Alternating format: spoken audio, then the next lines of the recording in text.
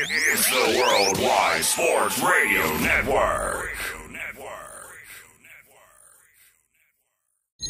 What are you talking about? No, it's not him. There's only one more. There is only one more. That's it. One more. Get a rest! No! They saw your team put up zero effort. Wake up! Remember in the old days they used to have oxygen for him. Where's the oxygen? Play like absolute just garbage. This is the Sports Loudmouths. Yay! Man, can you keep it down? I'm trying to introduce here. With Errol Marks and Speedy Beatty. You're not even a has-been. You're a never was. You're a never was. You're a never was.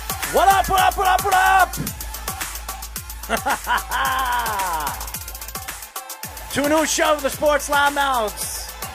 631-672-3108 is a number. You can go to our website at www.worldwidesportsradio.com. Download our app on iOS, WWSRN or Android, Worldwide Sports Radio Network.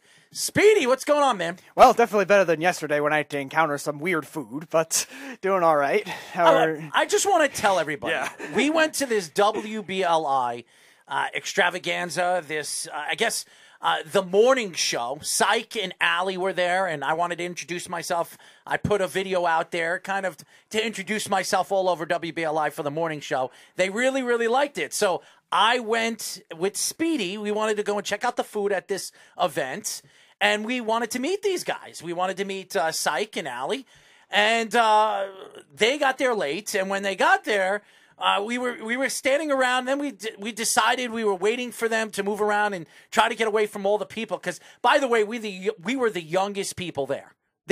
I think the average age group there was about 60 years old. Yep. So Speedy, being that he's 26, going to be 27, he was the youngest. And Syke and Allie, I guess they're middle age. They're around my age. And then there's me, who's 40 years old. I was probably the second youngest person in that whole facility, okay? So I guess they were trying to get together old singles because it was singles want to mingle night over there. So I guess, yeah, that sounds about right. I guess you got to be 60 to 65 years old to get in.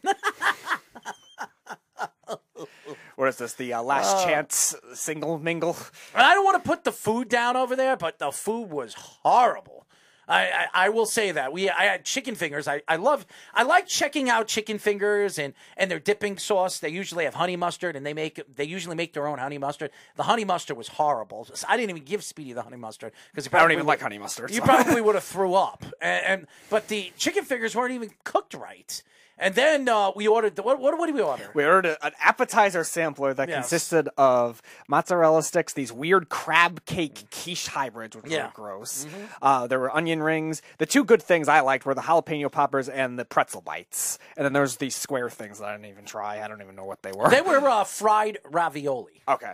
Which they were good. That was probably the only good thing on that dish.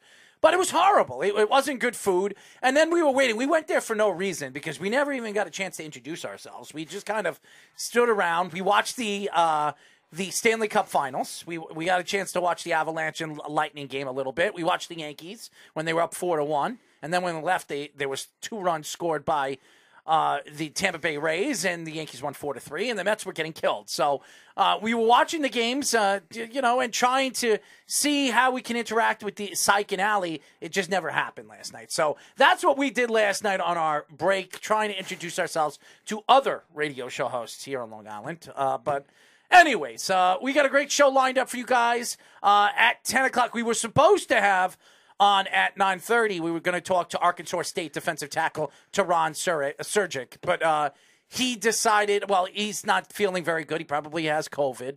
He had to run to a city emergency. He had an emergency. He had to go to urgent care. Yeah, he wasn't feeling good. Yeah. So I don't know what's going on with. Hopefully he feels better.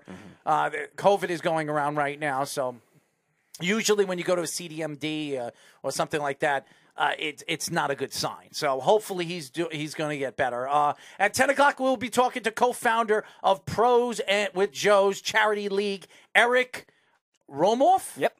Okay, so we're going to have Romoff on. He was on the show about 2 or 3 years ago. No, he wasn't. He was not. This is his first time on the show. Really? You said he was on. No, I did not. No, not the guys we had on Tuesday were on. No, he was never on our show. But didn't you just tell us that we were going to get a Cavaliers?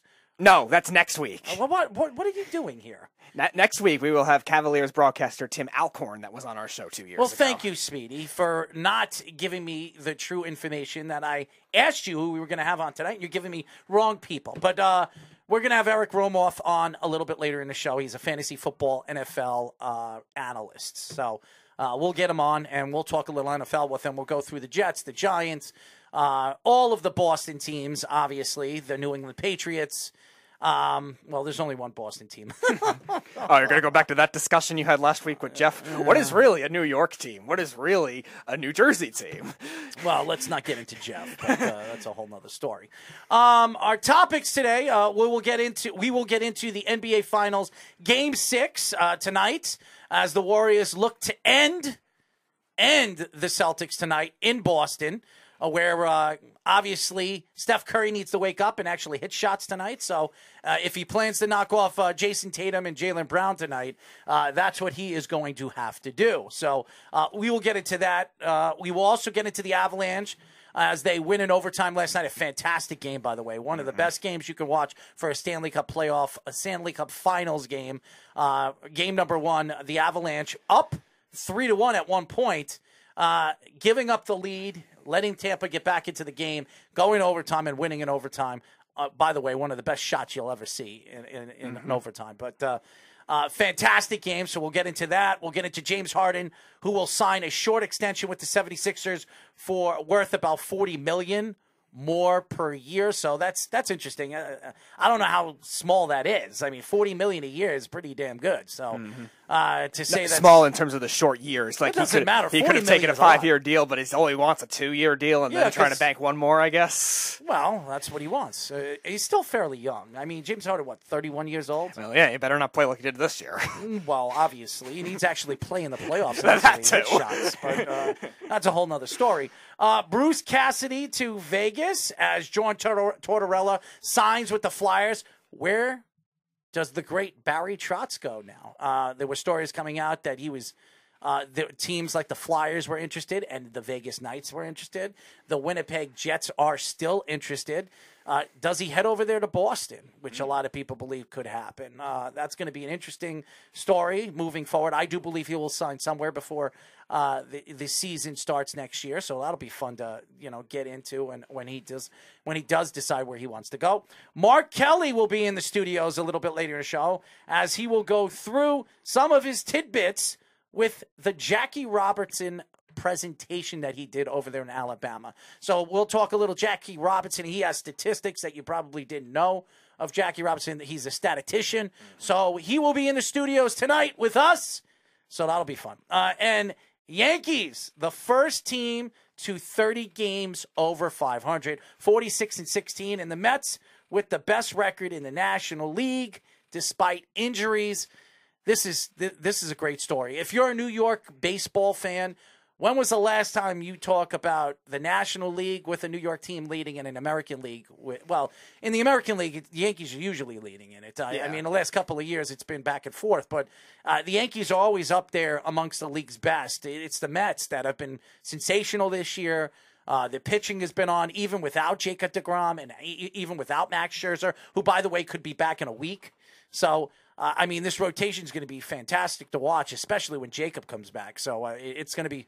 And that's what I really want to get into first. Before we get into NBA conversation or hockey conversation, I want to get into baseball because, honestly, when you look at the statistics and look at the positions that both of these teams are in both of their leagues, the only thing you could say is, wow.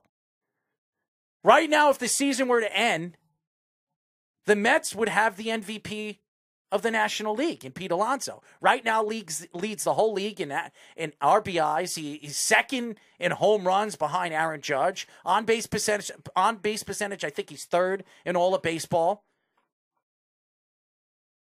And even though you're looking at Lindor right now, who's batting 242 or 240, he hasn't been hitting the last couple of weeks. Obviously, because of his finger. We were talking about it before the show started, that Lindor is playing hurt. Nimmo has been fantastic. He's been one of the best center fielders in all of baseball. Yesterday, he had some unbelievable catches. He really was. And to me, Brandon Nimmo, slowly but surely, after all these years as a back and forth outfielder, playing right field, playing left field, playing center field, he finally found a position. After even bringing in Marte, who's one of the best center fielders in baseball, found his position where he is most comfortable in.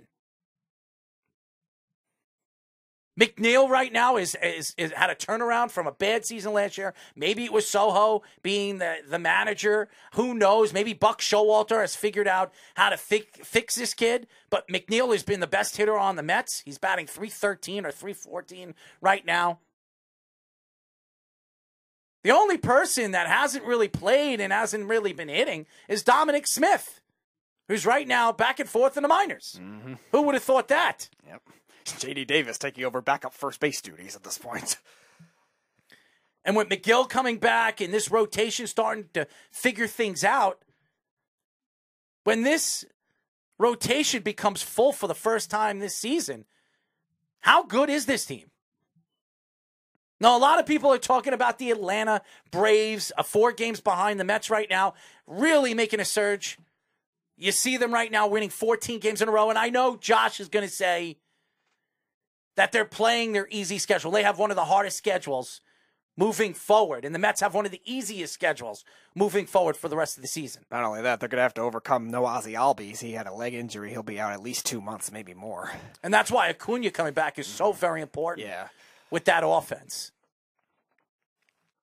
When you look at this Met team than any other Met team that we've seen, this is a very well-managed team.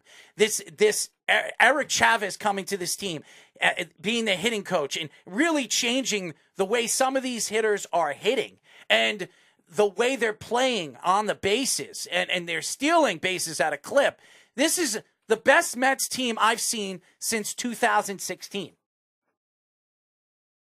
But not only that, they believe in this team. All the players on this team believe in what this team is and what this team could be moving forward with this year when they finally are at full strength.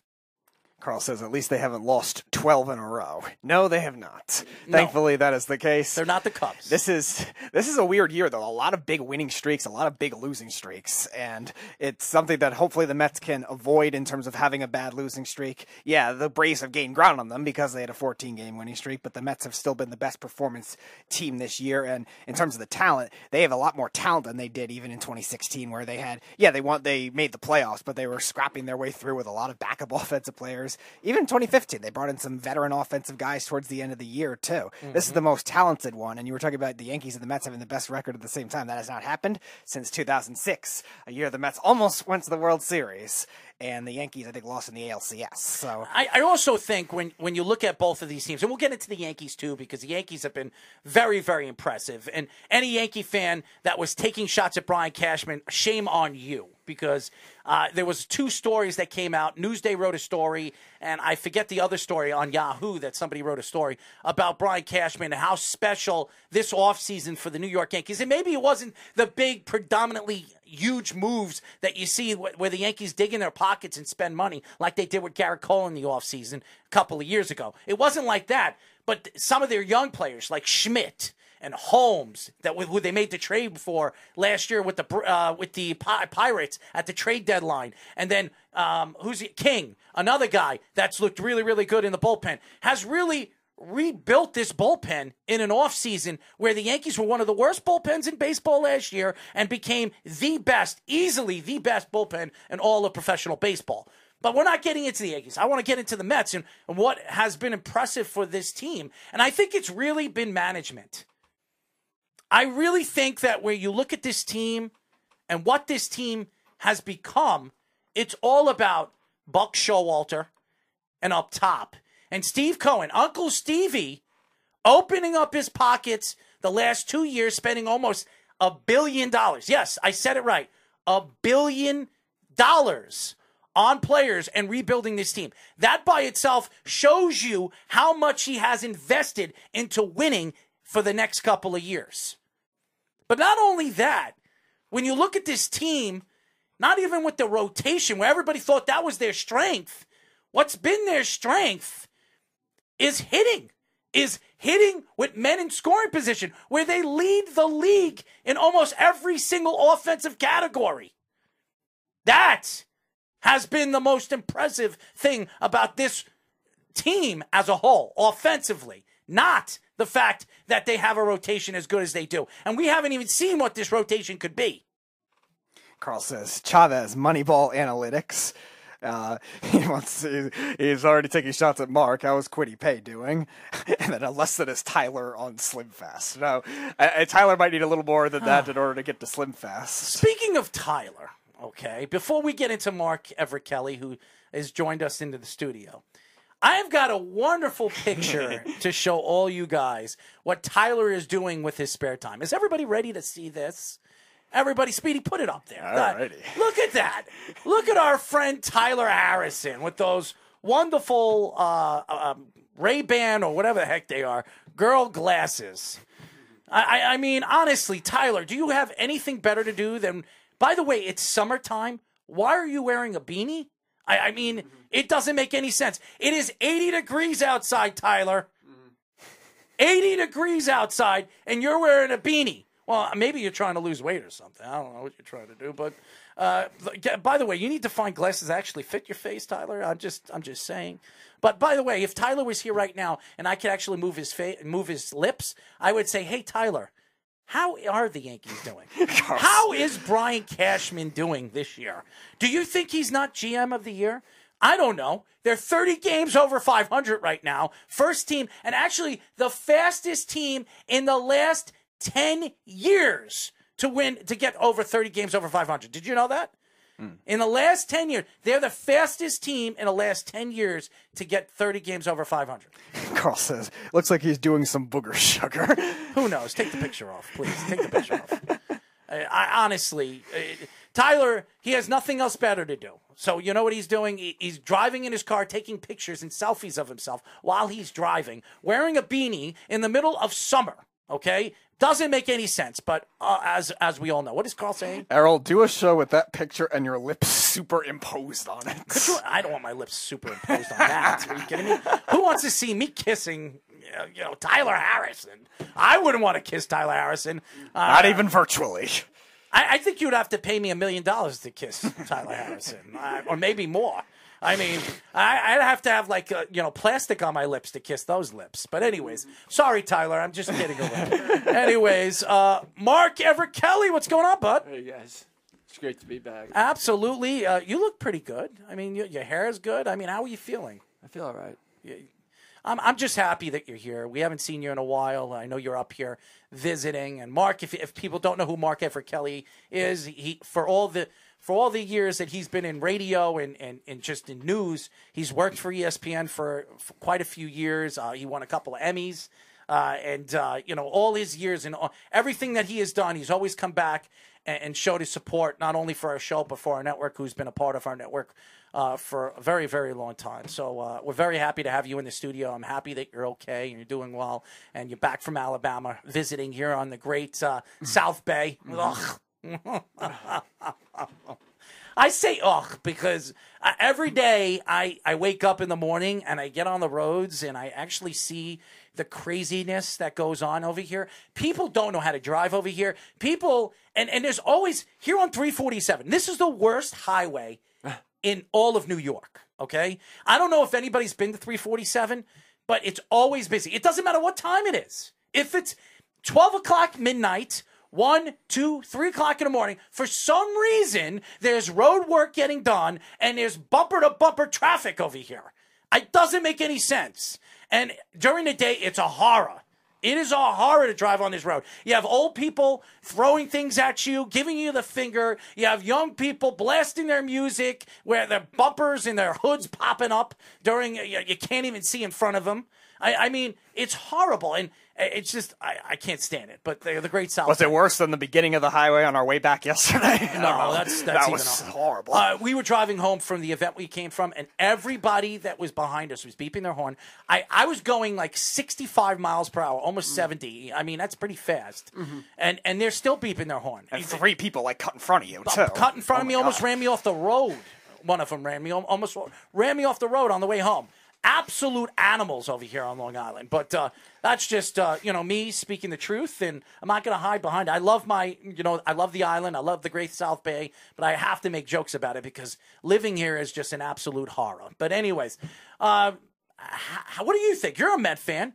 What have your thoughts been ever since the season started? I mean, Lindor was very, very hot in the beginning of the season, has fallen off maybe because of his finger injury. Who knows? But this lineup, McNeil's hitting. Everybody's hitting in this lineup, and you guys have arguably the best player in the National League right now in Pete Alonso. So what are your thoughts to your New York Mets? I think that this is the best team I've seen them have. I think 2016 was okay. I mean, they lost in a wild card game that year, and they pretty much had to play perfect ball down the stretch just to make the playoffs that year. 2015, I thought was surprising because they caught the Nationals in like August. They had that great series where after it looked like they were going to trade Wilmer Flores, and they didn't, and then they wound up sweeping the Nationals, and then they kind of wound up running away with it. And all you did was remember the collapses they had in 2007 and 2008, and those were historic. So you expected that to happen in 2015. It didn't happen, and they made it to the World Series, and if it wasn't for Familia blowing Game 1, maybe that would have looked different than even in Game 4 when Murphy made the error. But certain things about that team, like Murphy's postseason, they had magic moments. This year, they've had some magic moments where they've come back. That game against San Francisco was one of the best games, even though they lost, one of the best games I ever saw. And it made you feel like this team just is different because they don't give up. You saw it today. I mean, that guy Kana hit another home run to tie the game today. Last year, he was one of the league leaders in hits in the American League. And he's been in major leagues for like 7-8 years. And nobody really knew who he was until last year. He started to just collect a lot of hits, and he's still doing that for the Mets. They hit very well with runners in scoring position. Alonso's having a great year. He's got 60 RBIs. He's definitely going to set the record for RBIs if he stays healthy. And they're doing this all without Scherzer and DeGrom. So when they get them back, you have 2 top-notch starting pitchers. The rest of their team can kind of fill out themselves. If they can stay healthy, Scherzer and DeGrom, I see no reason why they shouldn't keep their lead and win the division. The Braves were good, but the Braves, I don't think this year are better than the Mets. Last year, I thought the Braves would do better, and I didn't think they were done when they lost Acuna, and then they made those great trades to get Rosario and Soler and Adam Duvall, and then you saw them win and make it to the postseason and wind up winning the World Series, something they couldn't do even when they had all their players. Albies getting hurt is going to hurt them. He's a great second baseman, not to the effect that Acuna did, and they still won the World Series, but Albies does a little different things, harder to find a second baseman than it is to find an outfielder. So I think the Mets this is their best shot. If they want to win a World Series, if they want to get to the World Series, make some noise in the playoffs, I think this is their best team to do it if their pitchers can stay healthy. If their starting pitchers don't stay healthy, though, then they might. I don't see them having that much of an advantage over everyone else. I do have bad news for the New York Mets, and I know the Beef's trying to call up. Beef, call back up. We'll put you through in just 1 second. I know he's been trying to clear and call up, so call back up. Anyways, there is news that I have for you guys. McGill left the game. Oh, so, really? Yes, McGill left the game. And it doesn't look good. I don't know. He's going to probably go in for an MRI tomorrow. It doesn't. I don't know the full story. I could read it. Hold on 1 second before we put the beef on. Bringing up the story. New York Post article headlines: right shoulder injury. Right shoulder injury in the 4th inning, which is not good. That's not a good sign. So. If you're a Met fan and McGill's a behemoth and he's looked so good this year, one of the better young pitchers that the Mets have in their farm system. They brought him up; he's looked fantastic.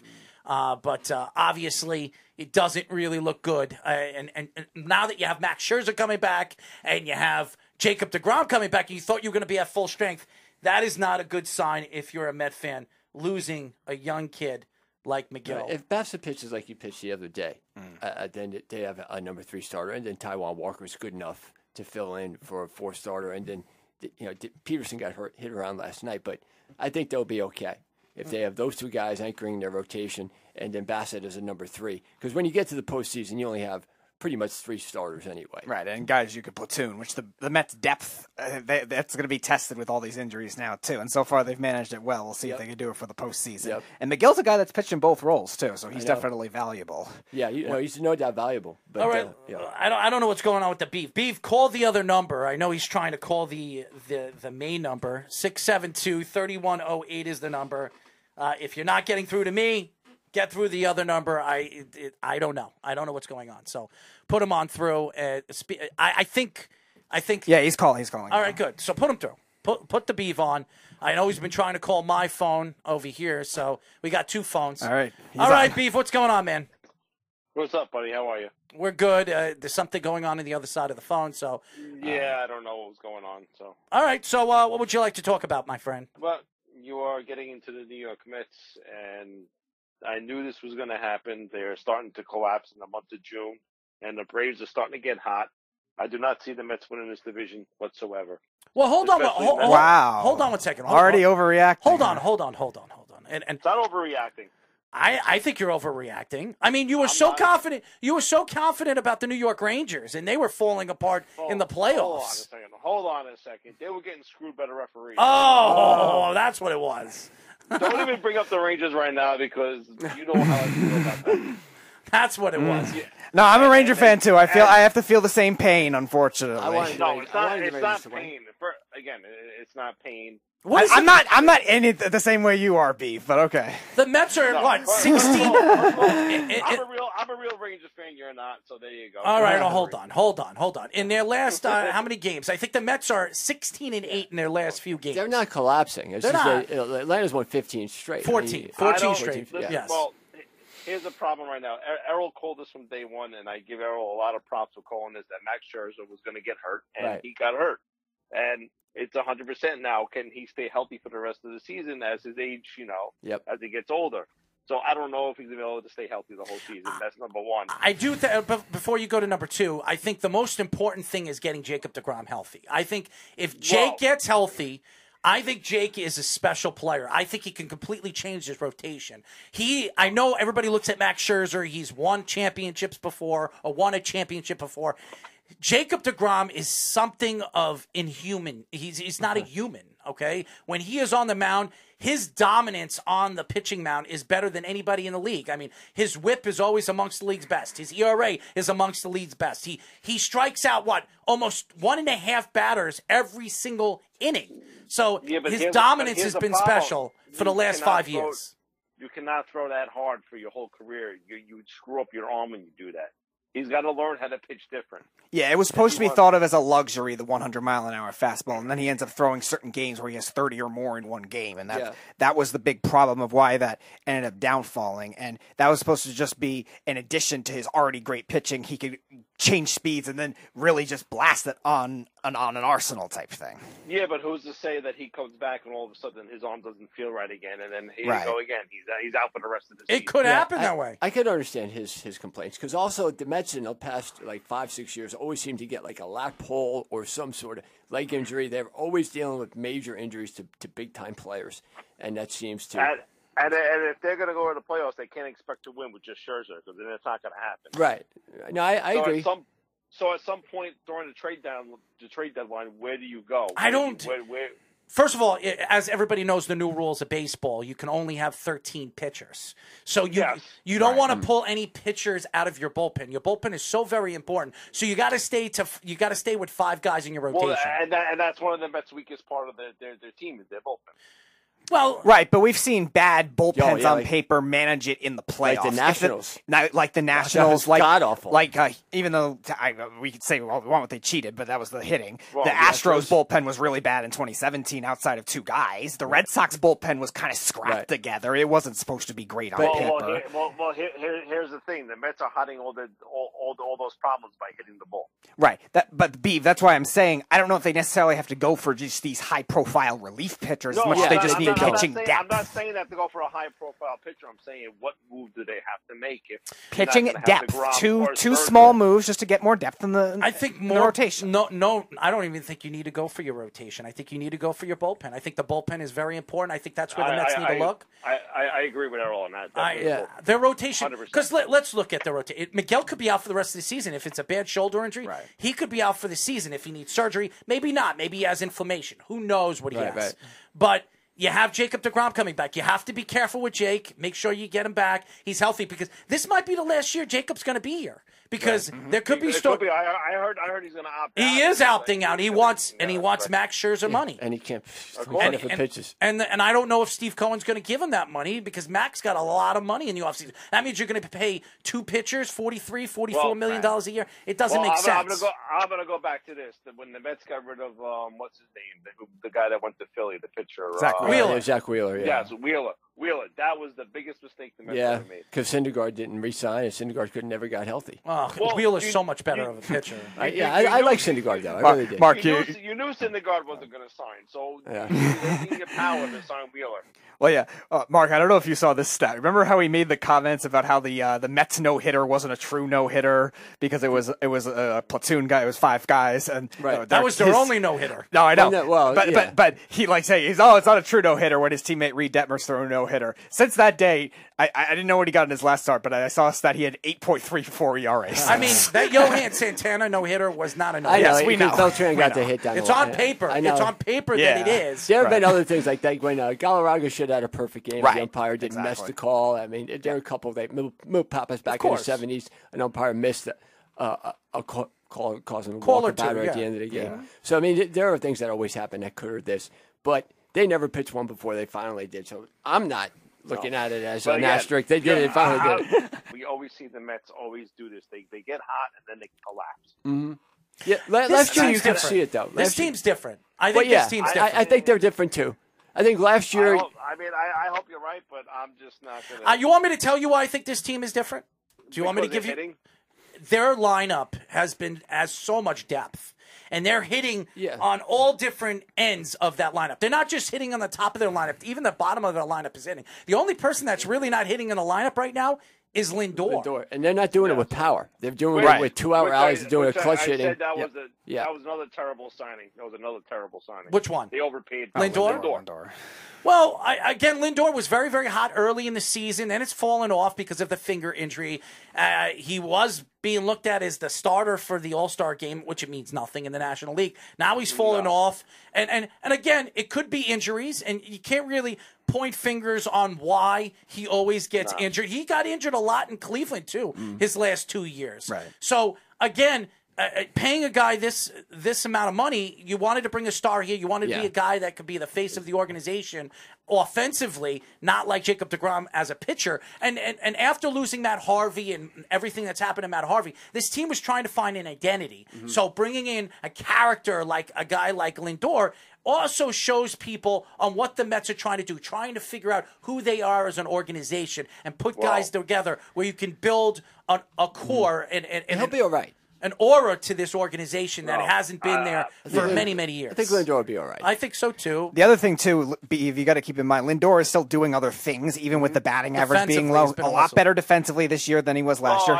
He's stolen 8 bases, so he made good base running when he's gotten on base. And his on-base percentage is still .319, which is still good for somebody that has a low batting average. OPS 721 is still fine. And, he struck out a lot. Yeah, okay. There are some flaws, but I think he's doing a little more. Like last year, it seemed like kind of like what you were saying with Gleyber Torres at the end of the season, Errol, when he was playing shortstop, he wasn't as good. I think when Lindor was really hitting that slump, it hit to other parts of his game, and he wasn't running, he wasn't playing as great of defense. You want to move him to second base? No, I don't. No, I don't. I'm saying it's comparatively to that, and it hurt him from the Gold Glove caliber shortstop he was in the past. But you look at what they have now.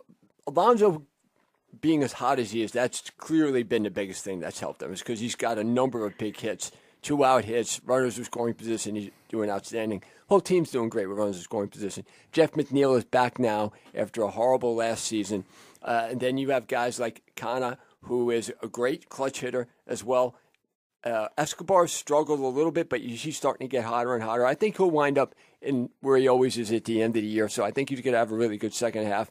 And then you have Nimmo, who's a great leadoff guy, a guy that, again, makes contact. The Mets make contact. They put the ball in play. They remind me a lot of the Royals back in like 2015, 2014. They're not as defensively sound as that Royals. No, but they are hitting. Like they make contact. They put the ball in play. They force you to make plays up and down the lineup. They don't really have a guy that's going to be a high strikeout guy. Even Alonso is not really striking out as much as he used to. Mm-hmm. The only one that's high is pretty much Escobar with 63. But yeah, beyond that, Lindor and Alonso both 56, which even like Thomas could have been worse. Yeah, Nito's having great, big hits. Service, Nemo's been the most impressive one out of all. Right. Or, Defensively and offensively, Nimmo could win a Gold Glove this year. He's hitting the ball. I mean, he's not beating the ball up. I mean, he's hitting 268, 270. But for a center fielder, if you're getting that much from a center fielder, if a center fielder is hitting between 260 and 270, and he's going to give you about 20-something home runs, which he probably will this year, that's a good overall center fielder that they have. On base percentage 371 and OPS 794. Yes. So Nimmo's been the most impressive player besides Pete Alonso and in this whole lineup. McNeil, too. Yeah, but McNeil, we expected him to hit. It didn't work out with Luis Sojo or whatever his name was. Rojas. I'm sorry. I always mess up his name. The manager last year? Yeah. I mean, think about it. Jeff McNeil had a great start to his career when even Mickey Callaway is not Luis great. Sojo, that was a Yankee. Luis Sojo. Yeah, he's the guy that got the game-winning hit in Game 5 of the World Series and went past Al Leiter. Luis Sojo. I don't know how that came up. But Mark, even think about this. Mickey Callaway, I don't think anyone is saying is a great manager, but Jeff McNeil still played well with whatever his style was brought. The hitting coaches these there. As soon as Rojas got there, 2020, the shortened season, and McNeil had a little bit of a slump in the second half of the 2019 season too, fine, but 2020, 2021, the 2 years Rojas was there, was the two worst years in McNeil's career. Eric Chavez has been a big part of this, this lineup, absolutely. He's been great. Now with all this stuff, you have to lift the ball, Chavez doesn't do any of that stuff. He just says, see the ball and hit it. Right. All these other guys say, well, you have to hit the ball in a year. You got to have a certain angle when it comes off your bat. All these new analytics, like the barrels, how many barrels you hit. Yes. And those things, when you look at them, they're pretty good numbers to identify which guys are hitting the ball the hardest, but that doesn't mean you're going to get more hits. And we know McNeil is capable of that. Right, exactly. What he did is he just let him get to his head too much, and as a result, baseball. had it really hinder him the last 2 years. And Rojas probably had a lot to do with it, where he was even maybe fixing some of the little things. Yes, you still want to prioritize it. Yes, you still want to be able to do it, because otherwise it's going to be very hard to make it in today's baseball. But you also don't want to do it where you're over swinging and striking out a ton too, even though the strikeouts rate has still gone up every year pretty much in baseball throughout the year. I think what the Mets need to do at the trade deadline is they need to find at least one or two bullpen arms to fill in their bullpen, and I think they need another hitter in this lineup. Now, it's crazy to say that because they're hitting at a clip, but I think they need power in this lineup. And Pete Alonso has been the power in this lineup, and everybody else is hitting, but they're not like the Yankees, where the Yankees have like 3 or 4 guys that have double-digit home runs. They have one guy. Yeah, because you have Judge, you have Stanton. They have guys that can hit for power in this lineup. They're just not. Dom Smith was supposed to be a guy that was going to hit 25, 30 home runs. Escobar, 30. I mean, he's right now playing on their AAA team. Okay, so you went, but last year everybody thought he was a power hitter, and he was supposed to be big. I never liked Dominic. Fine, you never liked Dominic Smith, but everybody else did. Yeah, everybody else loved him. Well, they were crazy. Well, maybe, and you're crazy to think that it was the Weffa-Weeze on why the Rangers lost. Don't get me started.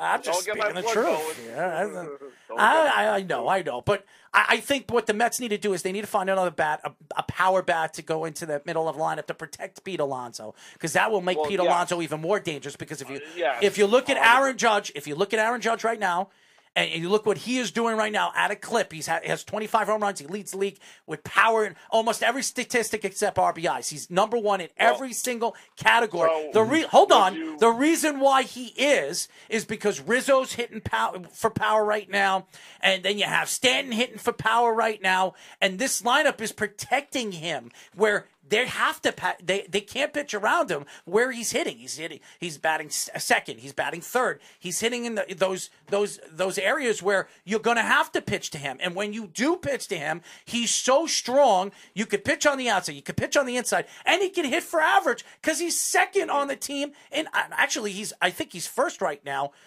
in batting average. So that tells you what he is as a 5-tool player. He's great. But go ahead. No, you're 100% right. But I just, like you said, Alonso needs protection. But to me, Alonso's the best player in the NL right now.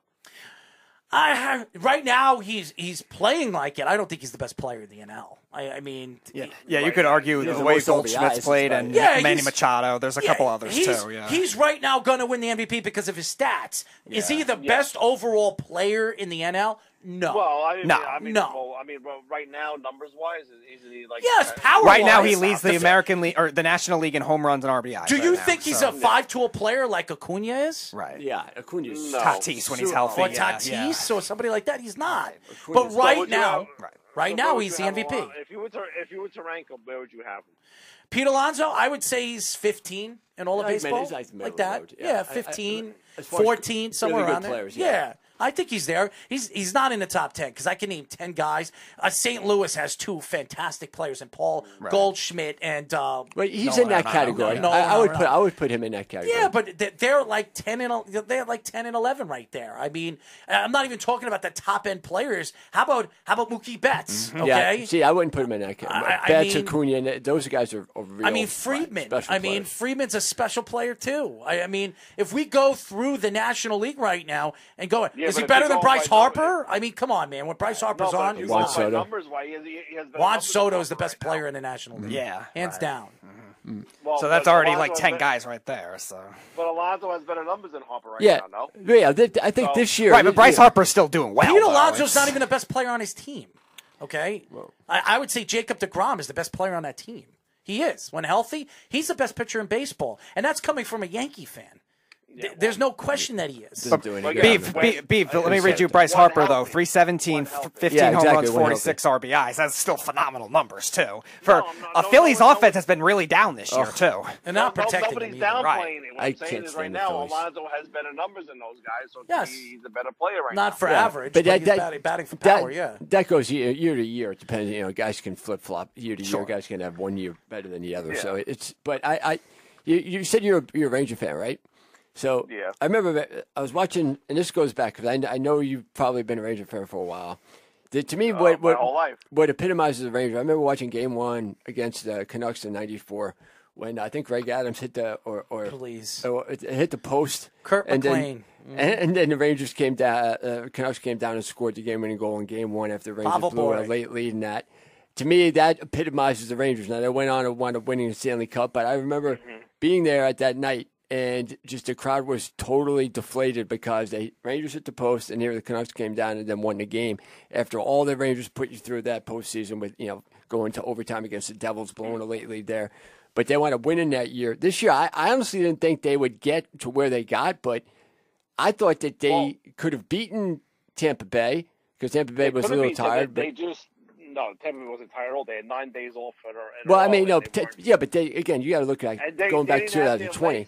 They didn't have their legs in game 1 and 2, and you toward the end of the game, Tampa was getting their legs back. So they're good though. Tampa's great. The Rangers, they're a good team. The Rangers got gas. They're young. They have a bright future. It's gonna be fun to see the Rangers on. As far as the Yankees are concerned, and I want to finish up with baseball. The Yankees have been so fun to watch. They really have. I mean, the lineup has been sensational. Aaron Judge is right now. Could break the home run record. He could be the first person to break Roger Maris's record. And why? Legitimately, where Roger Maris Jr. has spoken out and saying that why not another Yankee break another Yankees record, home run record? Yep. And to me, without cheating. Aaron Judge, and I don't think steroids is cheating. That's just my opinion. I'm going to say it. No, I don't. A lot of these players. There are a lot of players that take steroids that don't hit like Barry Bonds did, and don't hit like some of these guys that have done steroids, like Mark McGwire. Look at all the smaller guys that are getting caught now with steroids too, and all these other foreign drugs. Game winner. Yeah, it was Rizzo. Rizzo walks it off for the Yankees. But what's been impressive about the Yankees is it's not just they're a home running hitting team anymore. They're hitting for average. Hitting for average. Yes, Yep. their team average is over 250 right now.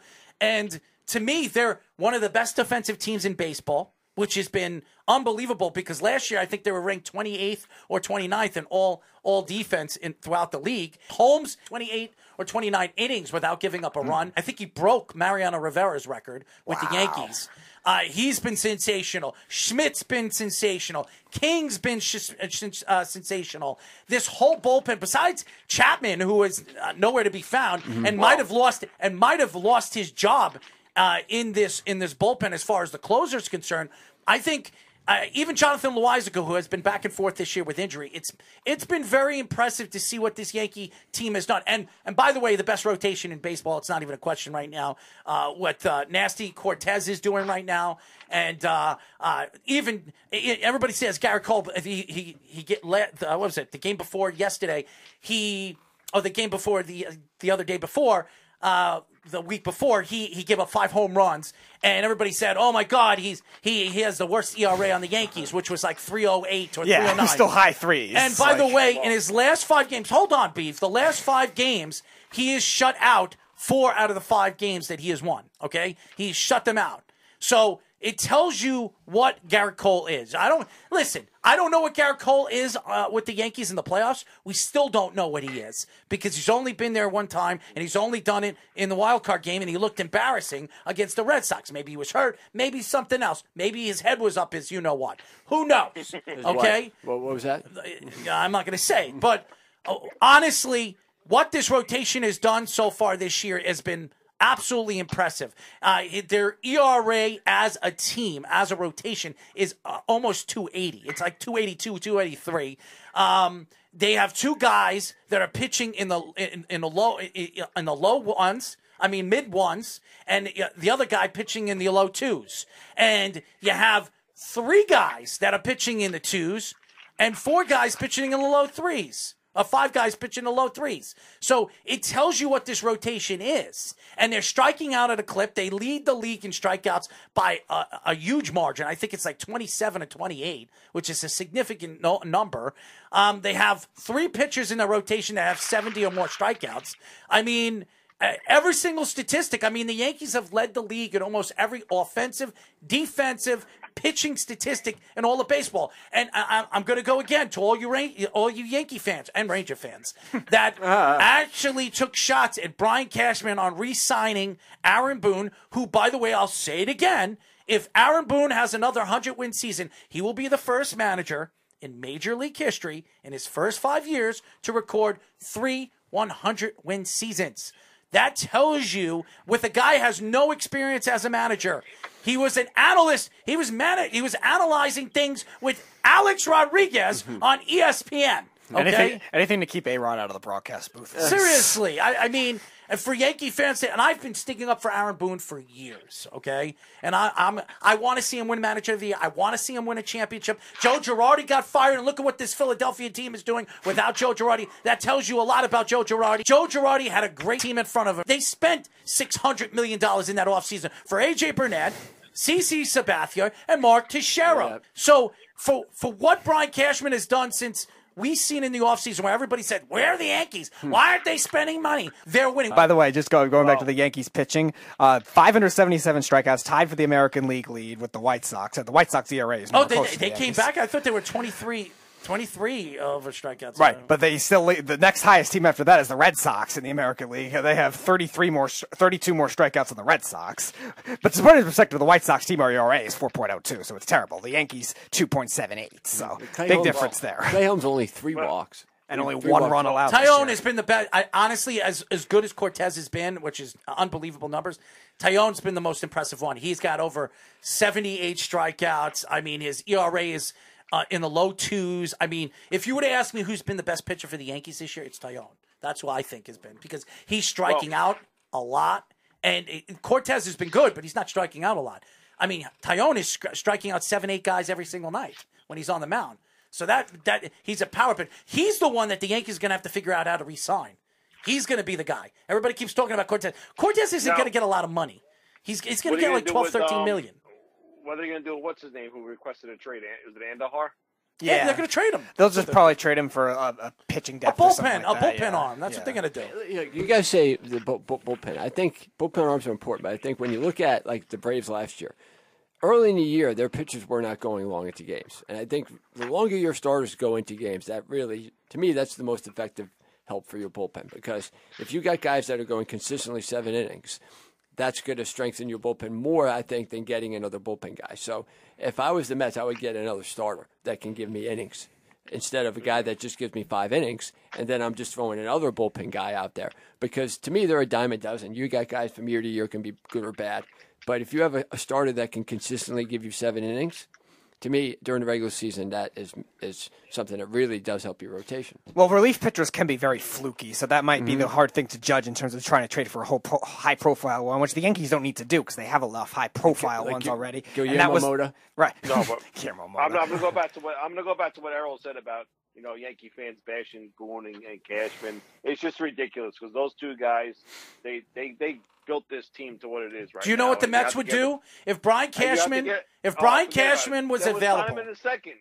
If Brian Cashman becomes available at any point, if the Yankees decide to part ways with him, I believe Cohen would go right to him and say, here's an empty check. Fill out how much you want because I'm bringing you here to the Mets. Every single guy. Buck Showalter, ex-Yankee manager. The kid, the guy that they brought in from the Anaheim Angels comes from the Yankees, tree, from Brian Cashman's tree. Who's there? Epler, yeah. Epler, another guy from the Yankees organization. And they brought in scouts from the Yankees organization. Now, all of a sudden, if Brian Cashman becomes available, I guarantee you'll make him the president. Chavez. He might even make him a partial owner of the team. Just to bring them in. Will never do that. So no, nothing to be worried about. That was the last gift that George Steinbrenner left for the Yankees organization, was giving a guy of that magnitude, great manager. Not according to your buddy. It's not my buddy. Tyler Harrison's a moron. Okay, hey, you're going to get rid of a guy that has as the manager, as the GM. If you look at the big picture, if you don't believe that he was the manager for those 3 years, 4 years with Watson over there, take it when Watson was gone. All right, as a GM, 25 years in a row, Brian Cashman has never had a losing season, even rebuilding seasons. He's never had it. We will never see a record like that broken ever in any sport ever again. Also, think about a team like the 2015 Yankees that had no business even being in the playoffs. How old was that team? Stephen Drew, Brendan Ryan, all those guys. They had no business being in the playoffs. They still made it as a wild card. Mm-hmm. It just tells you it just tells you what Brian Cashman is as a GM and what he knows as an executive. Yeah, he's not been good finding pitchers. We know it, but he's been good at finding, bullpen arms, and which is changing to the game. Schmidt right now is one of the best relief pitchers in baseball. Holmes, who they got from Pittsburgh, is the best relief pitcher in baseball. And by the way, they got a kid named King that came up this year who leads all young pitchers right now in ERA and WHIP. In the bullpen. So what does that tell you about the Yankees and what this organization builds? It's not always about rotation. It's about understanding what the game is transitioning to. And bullpens are going to take over, especially in the playoffs. If you don't have a strong bullpen, good luck. You're not going to win. Why did the Braves win last year? Because of their lineup and what they did in the later innings with the bullpen. That's what won them the World Series last year. So go up and down what you've seen over the last couple of years and how important bullpens have been. It's everything. The Yankees have one of the worst bullpens in baseball. That's why the Yankees were a wild card team that got knocked out by the Boston Red Sox last year. And I'm not taking shots at the Boston Red Sox, who I believe is a lot better than what they are. And right now, if the season were to end, the Boston Red Sox would have the last wild card spot. And I said this before the season started. What did I tell you, Speedy? Mm-hmm. I said that 4 out of the 5 teams in the American League East is going to make the playoffs, and it's going to happen. Those 4 teams are as good as any team in all of baseball. Yeah. And do you think the Mets win the division or no? I do.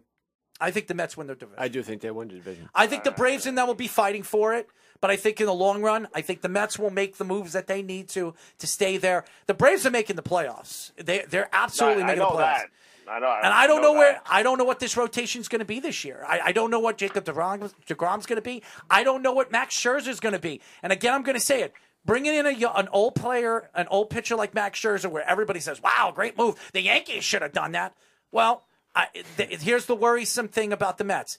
They can't keep older players healthy. They never could. Go look at their years and years and years of bringing in old players. It doesn't work for them. So I still think Max Scherzer is a dominant pitcher, and I don't think when you have a multi-billion-dollar owner who's the richest owner in all of baseball, it means anything for him to give him $43 million a year because he's a great arm and he's a great leader. The problem is he going to stay healthy for the 3 years that they gave him?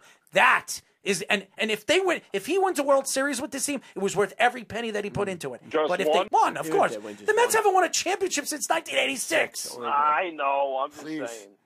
Plus, you don't see, except for the Giants winning 3 and 5 years, you really don't see bunch dynasties in the 21st century. By the way, the Yankees won. I know you guys. Rizzo had a game-winning home run as the Yankees win and make their record 31 games over 500. So I wouldn't be surprised if they of 40 games over 500 before the All-Star break, which is it's amazing what the Yankees they could break the wins record in a season this year. They're on their way. Yep, they were on pace for 118 as of Tuesday, so now they're probably on pace for 119. It is, and that doesn't mean they're going to win the World Series, which Tyler Harrison wanted to inform me. Just because they have the best record, it doesn't mean they're going to win the World. It doesn't mean anybody's going to win the World 2001 Series. Seattle Mariners, the last team to win 116. It doesn't mean anything. The Yankees could lose early in the playoffs. It is not easy to win a World Series. Why has Tyler got his head so far up his ass? Snug, you say Blackhawks win 3 in 5 years. I was talking about baseball, not hockey. No, hockey, there's teams that wins a bunch all the time. Too. Yeah, Kings won 2, Penguins won back-to-back. Yeah, no, in hockey it's common. In baseball, in the 21st century, the Giants are really the only team that have done that. This is the first time that a hockey team went back-to-back years to a Stanley Cup final since the Islanders. Yep. So that's how crazy that is. That's almost 40 years since a team has done it 3 times, and nobody thought it was possible with the way the game has changed. Yep. And if they win again this year, that's 3 championships in a row. I mean, you want to talk about a dynasty. Yep. They have been the dynasty, I believe, of this era. They've been as dominant. And hockey is so hard in the Stanley Cup. It's just so hard to go 7 games, and go all the way to the Stanley Cup Finals and win 7 games against the best team in the Western Conference or Eastern Conference. That's why the Rangers got tired. They had 7-7, and there you go. The Rangers played the oldest team, one of the older teams they were the oldest team in the playoffs. Games, you idiot. Edmonton and Avalanche are young teams. The Rangers are a young team. The Tampa Bay Lightning were the oldest team in the playoffs, and they beat one of the youngest teams. You're a young team with young legs. How do you get tired? Maybe tired because they have fans like you. Maybe Tyler. Maybe Tyler, okay? Don't make me get in my car and come down there. You want to come out here? Why not get another guy in the studio? Why not? Oh, God. No, oh, why not? God. Oh, I'll have to beat you up again like I did. Yeah, okay. What dream world you in? God. I don't know. The one where you were tapping out? I would... Here's why I know you're lying, and everybody would know you're lying. I've never tapped out in my life. I've never tapped out in my life against black belts. So why would I tap out to you? Okay? So, just so you know. I'm the first person in history. I was in a rear naked chokehold against a black belt, and I went to sleep. I didn't even tap out. Okay? So, I don't tap out. So, you're on drugs. All right? So, anyways, Beef, thanks for calling, bud. You got it, man. I'll talk to you guys. Love you, man. Thank you.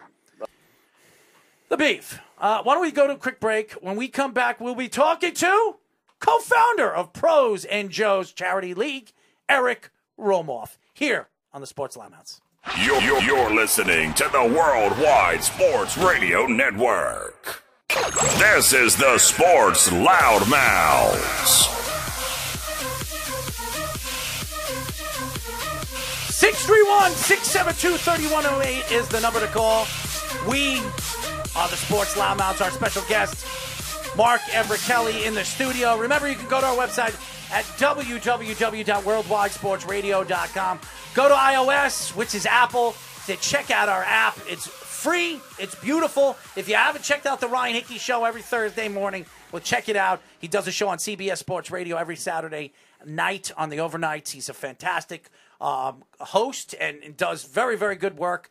and obviously our Weapons Hot Show and all the different shows we have on our network. If you haven't checked it out, and us, the Sports Loudmouths, and you can check us out on 103.9 on the Weekend Crunch every single Saturday at 7 p.m. as we are usually doing the show before or after the Islander games during the hockey season.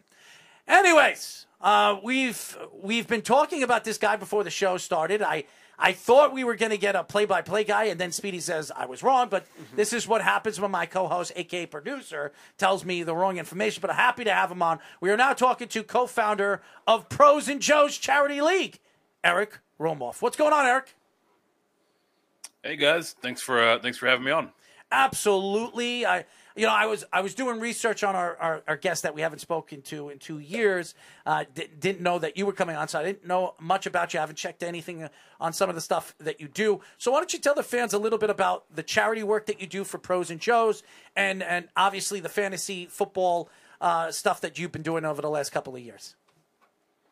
Yeah. So Pros with Joe's is a charity fantasy football league. There are many of them out there. They are all doing great work and supporting wonderful causes. What's different about ours is that every single team that's participating is a set of co-managers. We have a pro, a fantasy professional, or an industry professional, and a Joe, someone who specifically donated to that pro's charity. They're entered into a sweepstakes. Whoever wins that sweepstakes gets to co-manage that team along with the pro that they donated for in an expert league. So we're heading into our third year of doing it. We've had right about 50 teams or 50 pairings participate each year so far, raised just under $20,000 over the last 2 years for a variety of different causes. So really cool way to get to interact with the fantasy community, to potentially kind of get to ride shotgun with a fantasy expert that you know and trust, and to raise some money for a number of good causes. Eric, what kind of pros that you have come play at your games? Well, obviously, you probably have some music artists or maybe some basketball players or football players. Give us some of the names that have actually played in your charity event. Yeah, so our structure is a bit more focused on the fantasy space. So the pros that we're referring to are people like Dave Richard or Matt Harmon, Adam Rank or Marcus Grant from NFL Network. So really the people that have kind of led the way and the more recognizable names in the fantasy content creation space. Those are a few examples. We've got a pretty diverse crowd of fantasy experts that participate as our Joes. So people that started their own thing and they're a couple years in, to people that are on NFL Network and ESPN every single Sunday.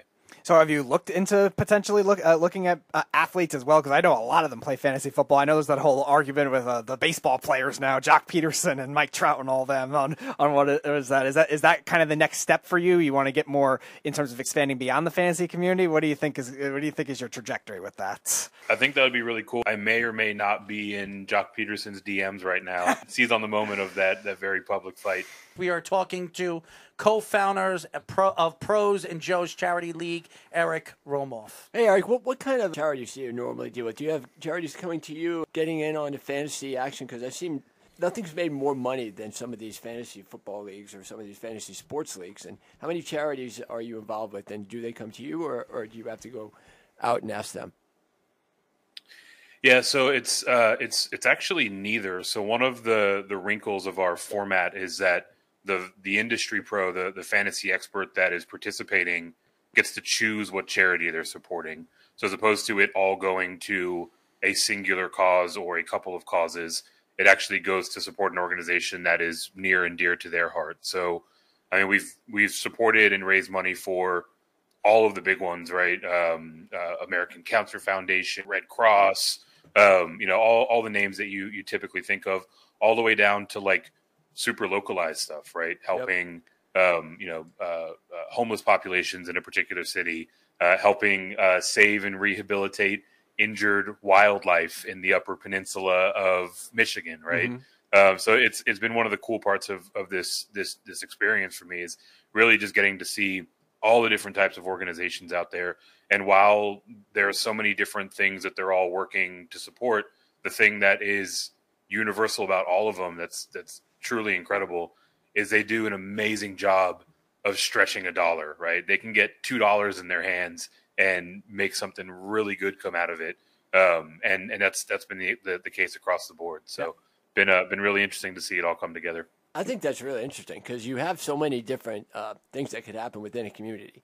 And then if you can make it that specific, there's so many people out there that need help, so many people hurting, so many causes that are coming out of COVID that I think this, to me, is that's a great way to do it. So congratulations. As everybody knows, we are talking to co-founder of Pros and Joe's Charity League, Eric Romoff. Eric, why don't we get into some football conversation? We've seen a change in the NFL, especially in the AFC this offseason. A lot of the great quarterbacks from the NFC are starting to move to the AFC. Some of the better defensive players, a.k.a. teams, and we can name some players. One beast of a man from Chicago is now playing for the Chargers now, as everybody knows. So what has been the most interesting and more impressive thing that you've seen so far this offseason in the NFL? Yeah, I mean, the biggest thing for me has just been the evolution of the wide receiver market, right? We think about to when free agency first opened up and Christian Kirk signed that gigantic contract with Jacksonville, and it was kind of a punchline. And come to find out, what really happened is he entirely reset the wide receiver market, right? Now wide receivers are expecting to be paid as one of, if not, the highest contract on their respective teams. And it's kind of created some chaos around the NFL, right? You see names being traded that previously would be untouchable. You see guys that were, not that long ago, fairly happy with their situation. Now, all of a sudden, holding out of OTAs or wanting to restructure their agreement. Literally in, a 24-hour window, our understanding of the value of this position in the NFL completely flipped on its head. It was thought of for a while. There were so many analysts saying, "Oh, the wide receiver doesn't matter. You don't need it to win Super Bowls." Meanwhile, that was only the Patriots. So, two big names that got traded: Davante Adams and Tyreek Hill. Their fantasy value now being on new teams. Where do you stand on it? We've had a lot of analysts, especially, say that they're worried about Tyreek Hill in particular. Davante Adams. We'll see with McDaniel's offense. Where do you stand on those two? Yeah, It's hard to say, right? Like both of these guys were at their previous position and with their previous team, the elite among wide receivers. So to expect that to carry forward, with so many variables, not necessarily the most realistic outcome, but in terms of, what is reasonable to expect this year and years to come, I think they're still going to be very much so premier at their position, right? We're not going to see nearly as many deep shots to Tyreek Hill coming from Tua Tagovailoa as we saw coming from the arm of Patrick Mahomes. But, you look at the back half of this Kansas City season last year, and as a response to the too high shell that they were facing defensively, they pretty much moved to a very quick pass, kind of underneath, over the middle offense. And Tyreek Hill was able to be just fine, still be a very productive wide receiver one from a fantasy perspective. So I think we see him get to pretty similar production, but kind of through a different means in Miami. In terms of Davante Adams moving over to the now Las Vegas Raiders, the biggest question there is really Josh McDaniels coming in. You look at his history as an offensive coordinator. Generally speaking, what they try to do is get the ball out very quickly to the primary target. So as long as that history holds true, I think that leads to a very heavy workload for Davante Adams. Obviously, Derek Carr is not Aaron Rodgers, but he's certainly a capable NFL quarterback. So if Davante Adams is getting a huge workload of targets coming from Derek Carr, I think we can also see him finish inside that top 12 at the position pretty readily. Tyreek Hill might be not getting the arm strength of Patrick Mahomes, but he's getting the quote-unquote accuracy that he thinks Tua apparently has more of.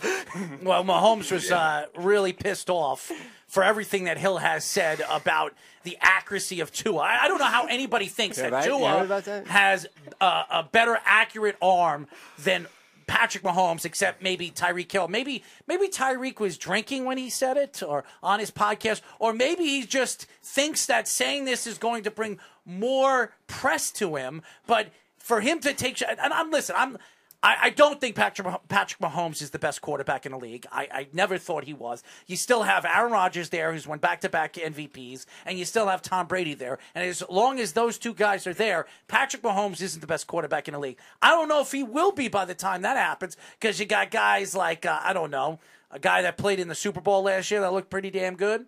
And you have a guy right now like Justin Herbert who has an unbelievable team around him, defensively, offensively. I think the Chargers are going to make a run for the Super Bowl this year. They look really, really good on paper. Yeah, there's a lot to like about this Chargers team as it was last year. And then they go out and add a guy like Khalil Mack, and they pretty much nailed their draft a couple months ago. And J.C. Jackson, too. Don't forget about him. yeah, absolutely. Certainly a fun, maybe not so dark horse to throw a future onto. Eric, you look at here in New York, a lot has been made of the Jets being a popular pick in Vegas. I think one guy put $5,000 on it, 200-1 for them to make the Super Bowl. What team do you see as being a sleeper that could maybe make a run like the Bengals did last year in the NFL? I think the first thing that's important to do is to put into context what the Bengals did last year, right? Like the absolute bottom of their division, last or near the bottom in a number of different statistical categories the year prior, to then turn that around into a Super Bowl run the year later is almost unprecedented at the NFL level. So I don't think we're going to see a team like the Jets make their way to the Super Bowl. Unfortunately, for that guy that put down 5 large on that. But there are some teams that I think are kind of in that middle of the pack that can potentially offer some value from a betting perspective. Denver is a team that I really like. I think their price is interesting, and it very much so reflects the difficulty of their division. But if they happen to make it out of that division, if they happen to sneak in as a wild card, you'll be very happy looking at 20-ish to 1, depending on your book of choice. As everybody knows, we are talking to co-founder Pros and Joe's Charity League, Eric Romoff. The New England Patriots, we've been hearing a lot of stories out in their camp that Mac Jones looks 100% healthier than he did last year. He lost a lot of weight. He's dieting. His arm is a little bit stronger. His accuracy has been fantastic. I mean, we all know what the Patriots like to do. They like to run the ball. They're 4 strong running backs. I mean, they've been in the offseason very, very quiet. Everybody was questioning Bill Belichick's, obviously draft, taking questions on an offensive lineman that a lot of people thought was a late 2nd round, early 3rd round pick. What were your thoughts so far this offseason? They had a very good season last year, and some of the guys really overachieved who they brought in the offseason. What are your thoughts to the Patriots this year? Do you think Mac Jones could take that next step as a quarterback in the AFC? I think it's reasonable to expect progression from him, right? Being completely candid, I feel like what we saw out of Mac Jones last year was head and shoulders above what we could have expected from him coming as a rookie. I don't want to say it's, near his ceiling, but it was certainly the highest end of the range for his rookie productivity. Now, another year in the league, gaining more experience. Obviously, we talked about it earlier, Josh McDaniels has left New England, but, very much so still within that Patriot way in that New England system. I mean, he can certainly take a step forward. I'm just not sure where his fully developed ceiling is in the NFL. I could see him being right around top 12, top 14 quarterback in the league as soon as this year. But I don't know if there's much of a ceiling beyond that for Mac Jones in New England. So a lot of wide receivers right now on the block, potentially after Deebo Samuel, DK Metcalf, and Terry McLaurin, 3 of them seeking new contracts. Do you think they'll re-sign with their current teams? And if not, is there a location that you would like to see any of those guys in? Overwhelmingly, I do. Specifically, I think we see Deebo and DK return to their current team. Deebo is just so integral to that offensive scheme that Kyle Shanahan is running there in San Francisco. And I mean, you look at Seattle, they really don't have anywhere else to spend this money, right? He is, arguably, if not definitively, their best player and the type of player that they want to build around. So those 2 in particular, I think it's more likely than not that we see them ultimately staying place. Terry McLaurin is an interesting one. That was a name that really jumped out to me. It did not seem like the Washington Commanders were going to be keen on paying him what is now the market rate, and so far it looks like it's playing out that way. In terms of where he lands, that's so difficult to pin down right now, right? With this uncertainty around wide receivers, it seems like NFL front offices are pretty definitively jumping into either side of the camp, right? They lean into the fact this is a valuable asset and they have to pay in order to have a premier talent at the position, or they want nothing to do with it and they trade away A.J. Brown for resetting the clock on a rookie. So it's hard to get a gauge for which teams are going to be, on either side of that spectrum. Ideal case scenario in terms of, where I would like to see him play. I'd love to see him pair up with Aaron Rodgers and, bring some real power to that wide receiver room in Green Bay. But, that front office, based on how they treated Davante Adams, probably isn't going to be the most aggressive in that trade market. Good, Mark. When you look at fantasy football, what comes out to you as far as a position that doesn't get that recognized, that goes on to be successful in winning a league? Like, the running backs got to score touchdowns. Wide receivers got to have a lot of yards and a lot of receiving touchdowns. Quarterbacks got to throw touchdowns. Is it something on a defense that they pick, or a field goal kicker? What do you think gets the most unrecognized in being successful in some of these leagues? That's kind of difficult to say, right? I think with that level of granularity, it largely comes down to sort of the format of the scoring system of the particular league. One thing that I think is, universally underappreciated is just how additive a quarterback who is capable as a runner is to a fantasy football team. Mm-hmm. You look at Jalen Hurts, depending on scoring format, finished between QB2 and QB4 last year. Yep. And there wasn't a whole lot about his passing attack that was all that prolific, right? But if he's going to continue to score touchdowns with his feet, if he's going to stack up, even a moderate day at the office in terms of rushing yards, right? He goes out and gets you 40 yards rushing. That's the equivalent of a touchdown in most passing touchdown, at least in most formats, right? So, very much so, the rise of the mobile quarterback has been a theme for the NFL for the last decade and a half or so, but just how much that translates to a successful fantasy outcome is something that I think is a bit slept on. And how do you guys decide that for each league that you're in? The scoring system, is it the same for each league, or do you guys get to negotiate that? I mean, at least as far as I'm concerned, it should be up for negotiation. Mm-hmm. For me, I carry more leagues than I like to admit on national radio or anything. But one of the stipulations for me to take on a new league is there has to be some wrinkle to it. Mm-hmm. It has to be 14 teams or 16 teams. It has to have a premium for tight end production, right, or you have to start one running back instead of two. All of the variety of leagues that I carry, there's at least some differentiation from one to the other. So that way, the strategy and kind of the line that I take in trying to win a championship is at least incrementally different from the other leagues that I hold. We are talking to co-founder Pros and Joe's Charity League, Eric Romoff, fantasy football guru as well. This offseason's been very, very interesting, and we mentioned the Jets, we mentioned New England, but really some of the other teams that really stand out that didn't do anything. And now we're hearing Baker Mayfield could be a Panther by the end of the week, which is crazy to say that they have Sam Darnold and Baker Mayfield, the 1 and 3 a couple of years ago, going to be a Carolina Panther fighting for the same position. Crazy to say that. But really the AFC, the transition of the AFC West with the Chiefs, the Raiders, with obviously McDaniels and obviously Adams and that built that new team with the way it was built, and obviously the Chargers and the Broncos. When you look at that division, I think this is probably one of the best divisions we've seen in a very, very long time, where you can predominantly see 3 out of the 4 teams make the playoffs.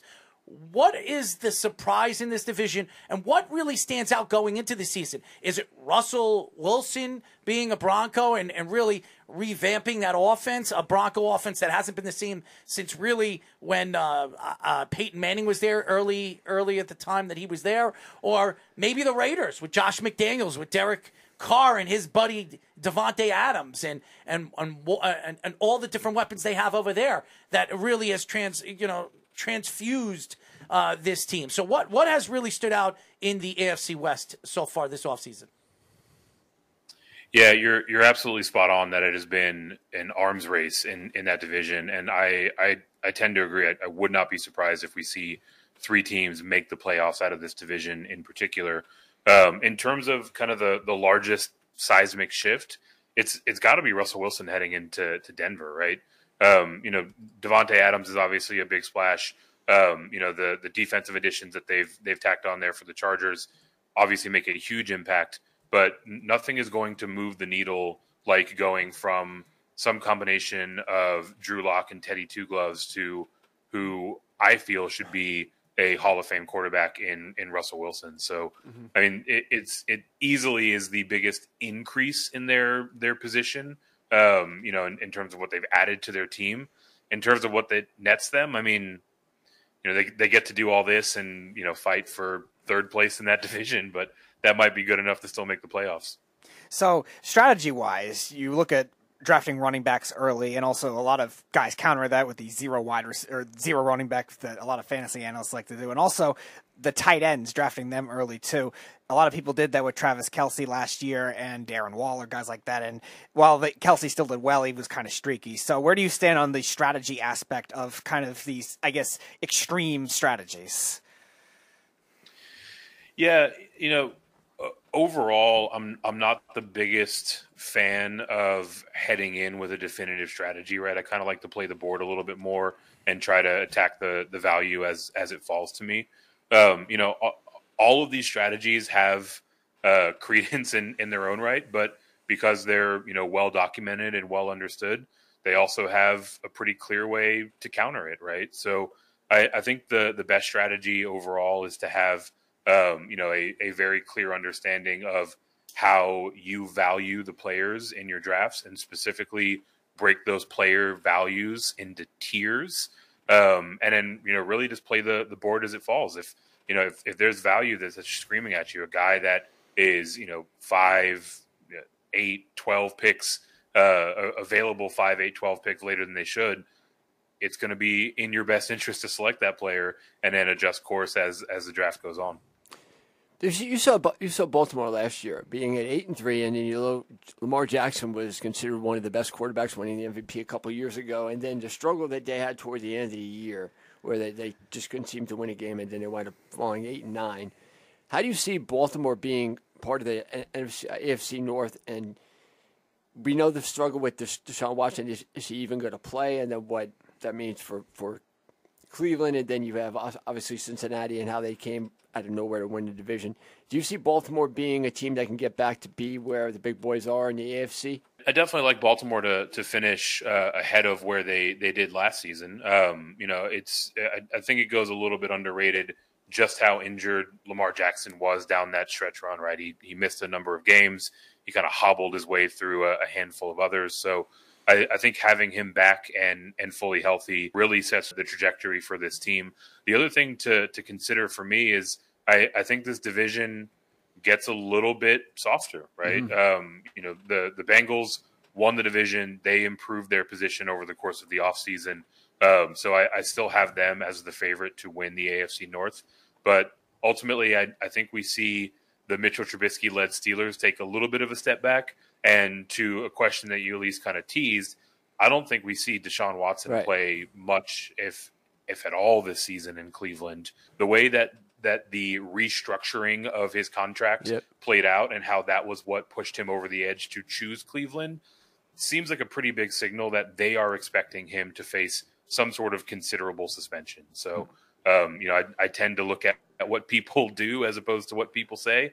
And everything they're doing tells me that it's reasonable to expect that the Browns will be without him for a good chunk of games, if not the entire season. So those two things, I think, create a path for Baltimore this year. I know Peter King said that was probably the worst contract ever given out in the history of football, the situation that Cleveland's made for themselves with Deshaun Watson. Do you see Baker Mayfield maybe even getting, with that uncertainty, them going back to Baker, or is that pretty much done?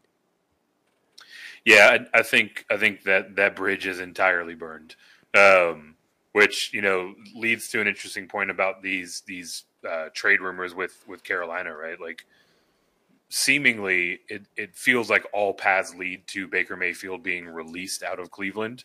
And so if that's the case, I mean, I don't see why anybody would, step forward and willingly give away any sort of significant capital to try to acquire a guy that is likely going to be released in, a couple weeks, if not a couple months' time. As everybody knows, we are talking to co-founder of Pros and Joe's Charity League, Eric Romoff. The NFC East is so very interesting because we all know how horrible this division is. It's probably the worst division in football. It's crazy to say that. We've seen this back and forth year in and year out. You got the Cowgirls, who really have lost a significant amount of pieces this offseason. They really reached in the draft in every single category, from first, second, third, fourth, fifth. You have Jerry Jones showing everybody their cards and throwing their cards out there like an idiot after the draft.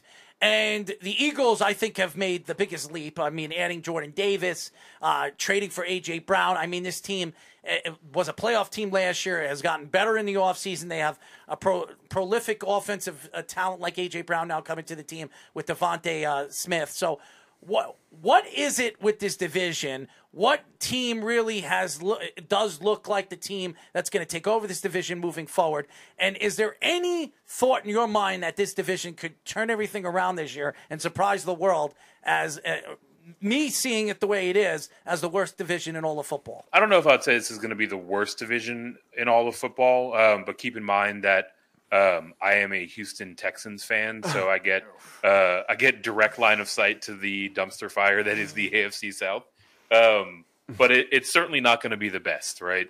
In terms of how the division shakes out, I mean, you really touched on the points, right? Like overall, maybe if you're a Carson Wentz kind of guy, you can argue that the Commanders haven't improved their stock over the course of the offseason, but even giving them the benefit of the doubt, Philadelphia has improved their team by leaps and bounds, especially relative to the rest of this division. So, it's all going to come down to whether or not we see Jalen Hurts take a year 3 step forward. And if he does, I think Philadelphia wins this division pretty comfortably.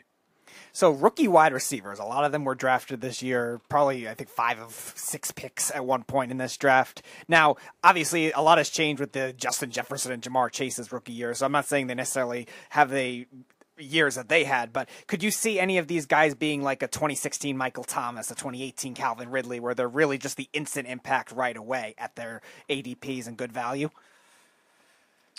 Yeah, I think the important thing to touch on off the top there is just how unprecedented the rookie seasons of Jamar Chase and Justin Jefferson over these last few years have been, right? It feels weird seeing it in back-to-back years, but it is the exception and not the rule. To your broader question, absolutely, and I think it ties back into our conversation about the viewpoint of the wide receiver position in the NFL. Many of the teams that decided to spend early first-round draft capital on a wide receiver were doing so in direct contrast to paying their already very talented, somewhat veteran receiver the new market rate, right? As opposed to forking out that huge contract, they hit the reset button, they ship out A.J. Brown, and they draft Treylon Burks, right? And because that's the case, I'm expecting this Titans front office, as I carry forward with that example, to really look to continue to inject young wide receiver talent as opposed to eventually pay that second contract. So they very much so have a direct incentive, and everything they've told us about their philosophy around the position says that they're going to make Treylon Burks an immediate part of this offense. I think a very similar case is in Atlanta with Drake London. Obviously, you have Calvin Ridley, who's suspended for the entire year. Maybe that gets reduced a bit. But those are two guys that I think are going to immediately have considerable opportunity. And, I mean, all of these front offices are racing against the clock until these rookie wide receivers ask for or demand their second contract. So they're going to try to get the most out of them while they're still relatively affordable. Packers, Buccaneers, last question for me. You look at these two teams, obviously the quarterbacks, Aaron Rodgers, who's won back-to-back MVPs, no Devontae Adams. They bring in a wide receiver in the second round, and Christian Watson, who a lot of people like, and I don't know. I think he's still a reach. I think he was drafted a little too early, if you ask me. But they didn't bring in another one, number one. You would think with their 2 first-round draft picks, they would move up for one of those wide receivers. They all fell really amongst, from 8 to really 16, and they were gone off the board. So they couldn't really make a move for a big wide receiver. And there was really nothing they could do in the offseason to bring in like an Odell Beckham, because you don't know when he's coming back, or anybody else, because there was nobody available. And they weren't going to trade anything for Tyreek Hill because they can't overpay for him, because they overpaid for their quarterback, who I think is the best quarterback in the NFL and makes everybody around it better. And then Tom Brady coming back. He retires, he doesn't retire, he retires, he doesn't retire. He's back again, ladies and gentlemen, with this team. And this team really didn't lose that many pieces. Leonard Fournette looks like he's trying to go to the Patriots. Now he's not going to the Patriots. I don't know what the hell is going on with some of the players, but this team is back. With these 2 quarterbacks, do you think that these 2 quarterbacks can make a run again this year to go for another Super Bowl? Yeah, I mean it's tough with them being in the same conference, right? Just mathematically, they both can't make it out of the NFC. But I certainly think that they are going to be contenders to come out of the NFC. I gave up on trying to play the father time card against Tom Brady like a decade ago, so I'm not going to start saying that now. But yeah, very much so. The overwhelming majority of the pieces are back there in Tampa Bay. Arguably the biggest question mark in terms of getting back to last year's roster is Rob Gronkowski, and at least all indications are he's going to party over the course of the summer and stumble back into camp somewhere midway through the preseason. So I expect to see him back in Tampa Bay. Aaron Rodgers and the Packers, even if they were to have selected one of the kind of top early first-round wide receivers, it is almost impossible to replace a talent like Devontae Adams. So Christian Watson has some incredibly large shoes to fill. So I don't think we see quite as prolific a passing game out of Green Bay as we have in seasons past. But I do think that we still see a very efficient passing offense. I think we see Aaron Rodgers distributing the ball to a number of different players, including Aaron Jones. I think will take a step forward as a receiver out of the backfield. And ultimately, this offense will be very effective for Green Bay as well. All right, a sleeper you love and a guy that people love that you think is going to be a reach this year, a bad pick. I guess I'll start with the latter. As a result of Marquise Hollywood Brown being traded to the Arizona Cardinals, Rashad Bateman's stock has absolutely skyrocketed. He is a very capable sophomore wide receiver. There's a lot of things to like about his skill set and about his game. But the thing that I think is being overlooked is that the reason why Hollywood Brown wanted out of Baltimore is just how underutilized the passing game is, and specifically the passing game to wide receivers. So Bateman is very much so the one in Baltimore, but that's not going to lead to the typical workload that we associate with a wide receiver one in today's NFL. So I think he's going a little bit too high. In terms of some of my sleepers, I mean, it really ebbs and flows, from week to week. Over the last couple of weeks, I've found myself getting a lot of Ezekiel Elliott. He's really started to slip into kind of the mid-4th round pretty consistently. And while I don't think we see the Zeke of a couple years ago, he still had over 1,000 yards. He was one of 7 guys to surpass his touch volume that he did last year. And he was doing most of that while banged up. So this O-line better. They're certainly getting healthier. He has the offseason to get healthy. So to be able to scoop up a guy that, should have 65% of the workload behind one of the better offensive lines in the league, happy to do that midway through the 4th. You rewind a few weeks prior, Darnell Mooney coming off of his 140 targets last year in an offense that was allowing Justin Fields to throw the ball like 12 times a game. I mean, he was slipping well into the 7th and 8th rounds. Now his ADP has started to climb back up, so less value there, but a guy that I still love targeting and think very much so as a wide receiver 2 that potentially has wide receiver 1 upside if Justin Fields takes a step forward this year. So yeah, the best thing to really do is just keep an eye on where these guys are being drafted, right? Jump into best ball drafts, jump into mock drafts, and really use that as an opportunity to gauge the market and how the market feels about a player. And anytime that a player moves considerably in one way or the other, is usually an indicator that something has changed in terms of public perception, and you can probably take advantage of that. Well, we really appreciate you giving us our half an hour. And we love getting the guests on. We want to give them enough time on our show where they can get out all the information and all the different things that they're doing, not only with their charity work or some of the sponsors and advertisements that they do, but everything that you do with what you're great at in fantasy sports. So thank you for joining us. Tell the fans how they can find you, Eric. Yeah, best way to find me is on Twitter. That's at FantasyNav. I contribute for drroto.com, for goingfor2.com. I have a new project we spun up a few months ago called Green Screens Media, but all of that is consolidated and rolled up into my Twitter handle, which is at FantasyNav. We really appreciate you joining us. We'll get you on very, very soon. You're great. Thank you for all the information. And as everybody knows, he's the co-founder of Pros and Joe's Charity League, Eric Romoff. Thank you, Eric. Thank you, Eric. Thanks for having me on, guys. Eric Romoff, ladies and gentlemen, nice guy, knows his stuff, by the way. Yep. We went through the ins and the outs of the NFL, so nobody could say that we were talking about the Jets and the Giants because we're here in New York. I don't think we mentioned much of anything with the Jets and the Giants, maybe one thing. I actually asked a question about New England, something I could have asked him, well, who do you think won the draft, everybody? Was it the Jets, the Giants, or somebody else? That's pretty good, that voice. I like that. But I obviously I went a different way. But thank you to Eric. When we come back, ladies and gentlemen, we're going to get into the NBA. Yes, we are. We're going to get into James Harden getting a contract.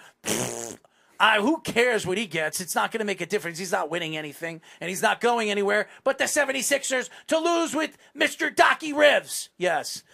We will get into the NBA Finals as game number 6 is going on right now as the Warriors could destruct the Celtics in Boston. When we come back, we'll get into Steph Curry and his stupid shimmy here on the Sports Loudmouths. You're listening to the Worldwide Sports Radio Network. This is the Sports Loudmouths. Oh, I like this. Anybody know this dance? I can do it.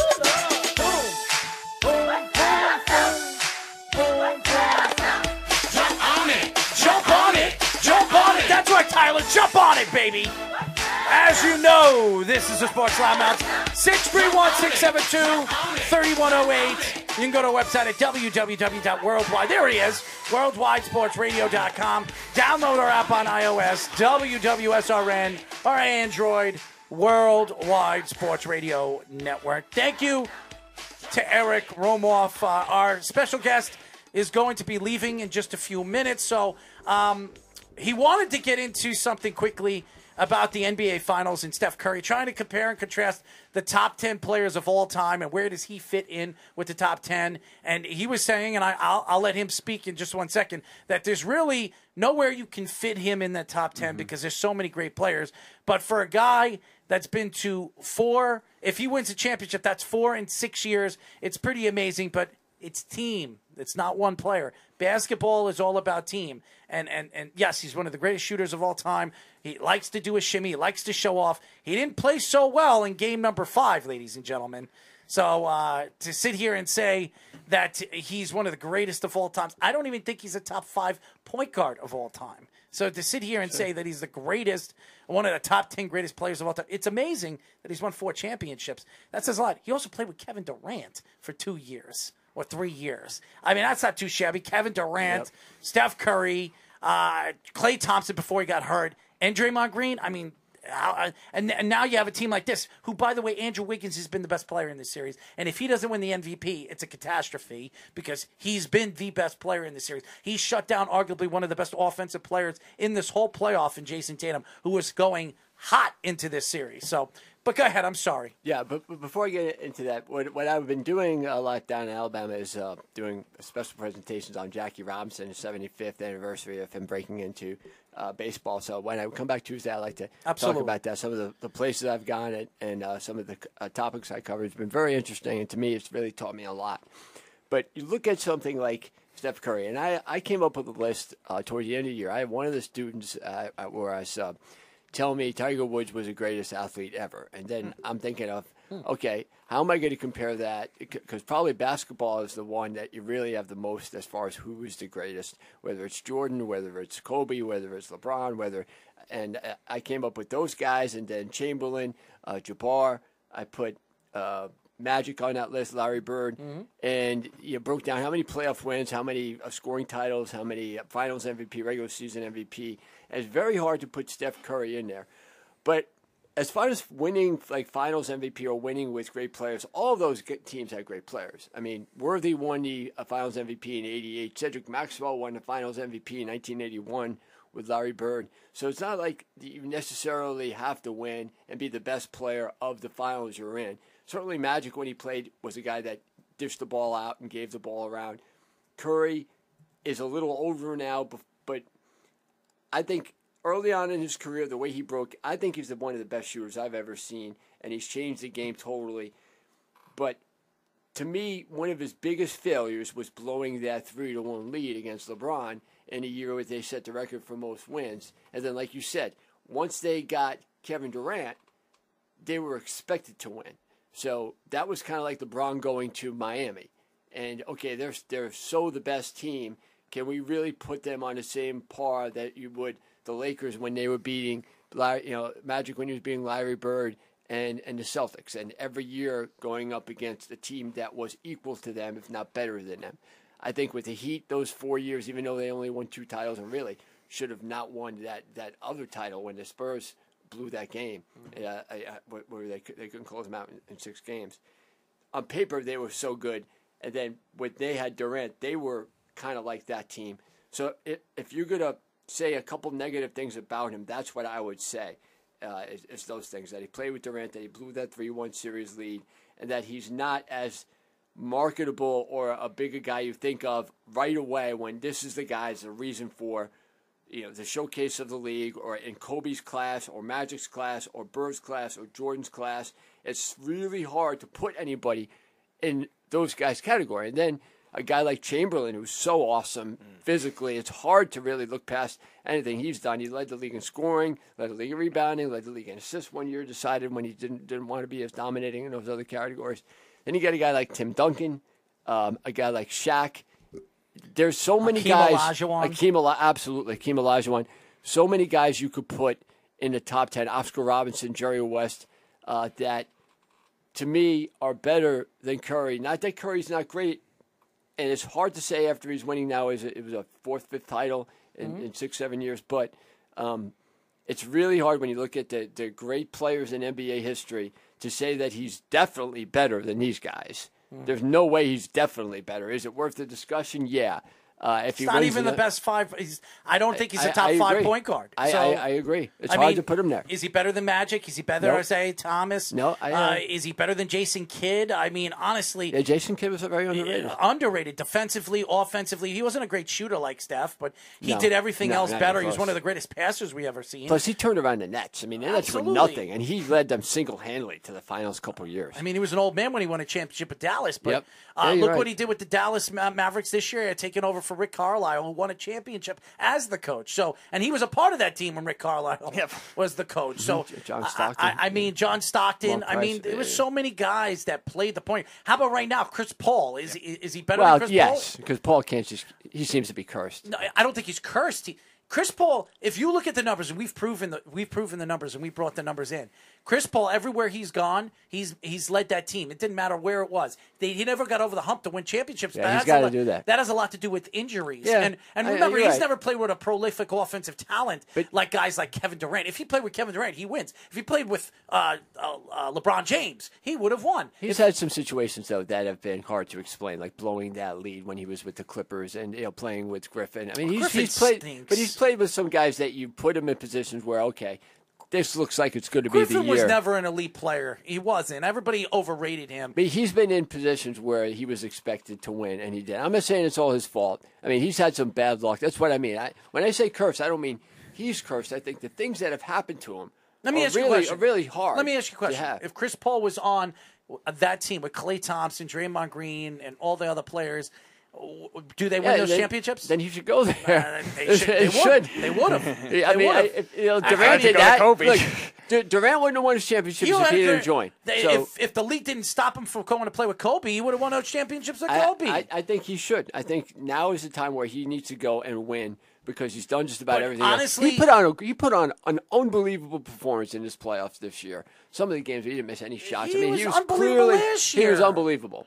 So it's not his fault. He plays on a young team, and he's the leader of that team.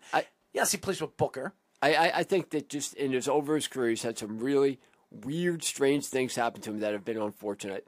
I don't think it's his fault, but until he wins, he's always going to have that stigma. Well, maybe winning, but as far as elite, I'm thinking if you look at who he is as a player, he's better than Steph Curry at his position. And Steph Curry is amongst the league's best at his position. Mm-hmm.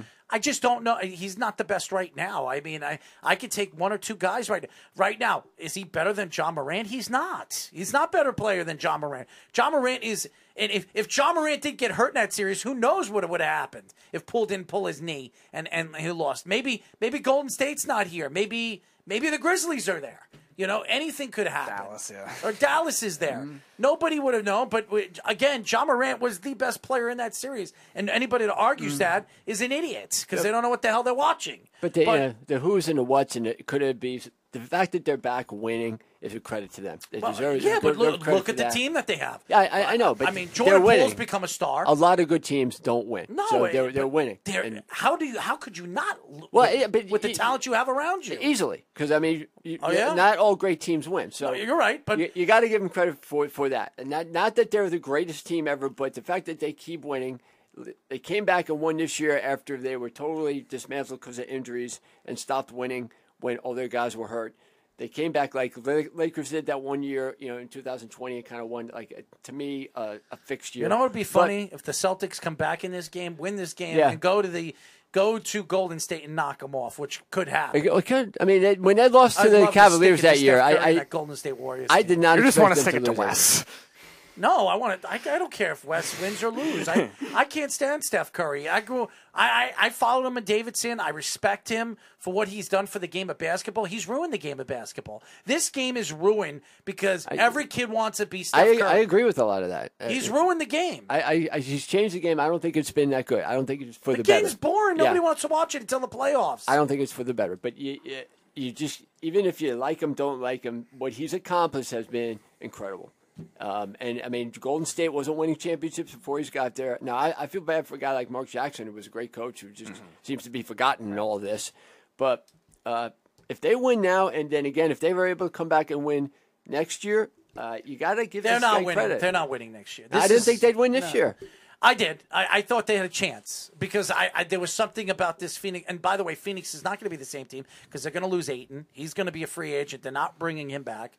He's going somewhere else. I mean, there are plenty of teams that are going to be looking for a big man with athletic ability that's only 22, 23 years old. So they're going to lose their big man because they overpaid Booker. And now, they had to bring Chris Paul back because he's been the face of the organization since he's been there.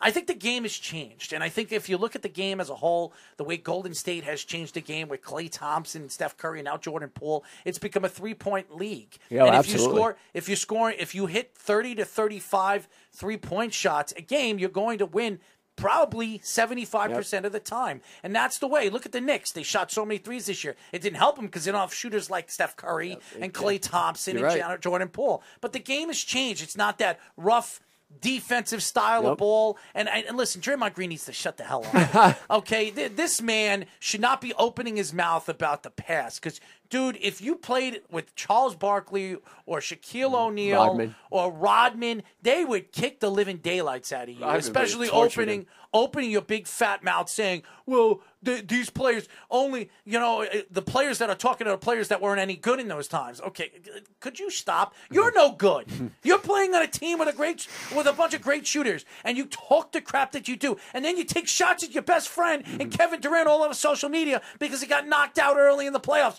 What about you, buddy? Because all I could say sitting here today is saying that you are a lopsided ass who likes to show his you-know-what on stupid social media because you can't get a girl in real life. And now you're married like a moron, sitting there and telling everybody, I've got a podcast. I got everybody listening to me. Anybody that listens to you is a jackass. okay? So I'm so tired of listening to this man. The man doesn't know what he's talking about. He knows basketball. It's great. You play on a great team. Steve Kerr is a terrible coach, okay? He's just got a bunch of... I could stand there with a clipboard and tell you what to do.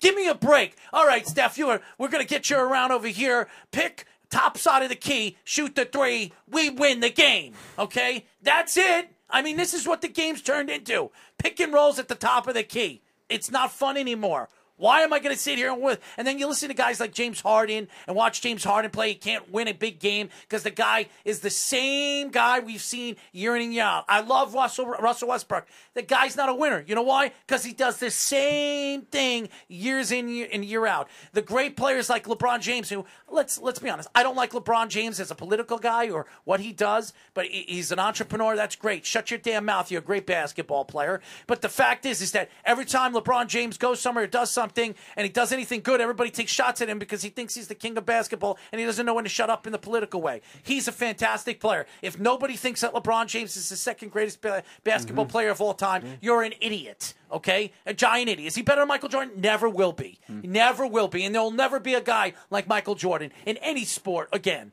But to sit here today and say LeBron James is not a top 3, top 2 player of all time, you put Kobe Bryant there. Yeah, Kobe was great. He also played with one of the most dominant players of all time, Shaquille O'Neal, who was a dominant force. When they won those titles back-to-back years, who was the MVP? It wasn't Kobe. It was Shaq. So we sit here today and we talk about players and dominance of their era. Let's be honest. The most dominant force of this era for the last 20 years is no other than LeBron James. So Draymond Green, keep stepping on penises and whatever the hell you keep on stepping on, because that's what you like to do. You like opening your mouths after the game. You like talking the crap that you like talking. Sit back, relax, and shut up. That's all I'm going to say. And if you win another title, good for you. It's not because of you, nor will it ever be. Stuck says, hey, Steph Curry won with and without KD. He won one. And he wasn't the MVP in that series, was he? Was he? No, he was not. I mean, good teams have guys that can win MVPs that don't have to be the best player. You know, Let me ask you a question. Yeah. Every time LeBron James won, did he win the MVP? Pretty sure he did. Probably. Okay, every time hold on. Okay. Every time Michael Jordan won, did he always win the MVP? He did, yes. Okay, another question. Tim Duncan, besides the last one he won, did he win the MVP every single time? No. Besides, he didn't. I mean, you one just time, said so. One time. I'm talking about when he got older. He was still with the anchor of that team. But Jordan still won, yeah, no matter when. Tim Duncan won 3 or 4 MVPs of the 5 that he won. But it was because he was the main reason why they won. He was the anchor of that team. And then they haven't won since. You would have said the same thing probably about Bird. Elijah won? Well, Elijah won 2. Was he Duncan MVP? won 3 out of the 5. Tony Parker won 1, and then Kawhi Leonard. Elijah was on a team that he was by far the best player. And these other teams, like the Celtics, like the Lakers, with Magic Elijah and Wan Bird, played with, Elijah Wan he played with nobody except for Drexler that one year. And that was Drexler's 1 year. pretty damn good. Yeah, but the year before... He also played with Charles Barkley. And he didn't win with Barkley. All right, but he still played with Charles No, Barkley. but I'm saying the teams that he won with, the 94 Rocket team was awful. There was him and nobody else. Ori was good, but Maxwell was good. Maxwell was good. Maxwell was John, a superstar. He was John Starks. Okay. The Knicks and the Rockets were exactly the same. Mm-hmm. You had and they won. Charles Smith being like Ori. You had Starks and you had Vernon Maxwell. You had Kenny Smith and you had Derek Harper. Yeah. They were like carbon copies of each other. Yeah. Both awful teams. Elijah Wan was better than Ewing. Jordan, to me, you can't compare anybody to him because he's going to win the MVP because he was clearly the best player, the guy that took the big shots and all that. The other teams had guys that had good series every once in a while and then would be the best player. Joe Dumars won MVP in the 1989 NBA Finals, okay? Not Isaiah.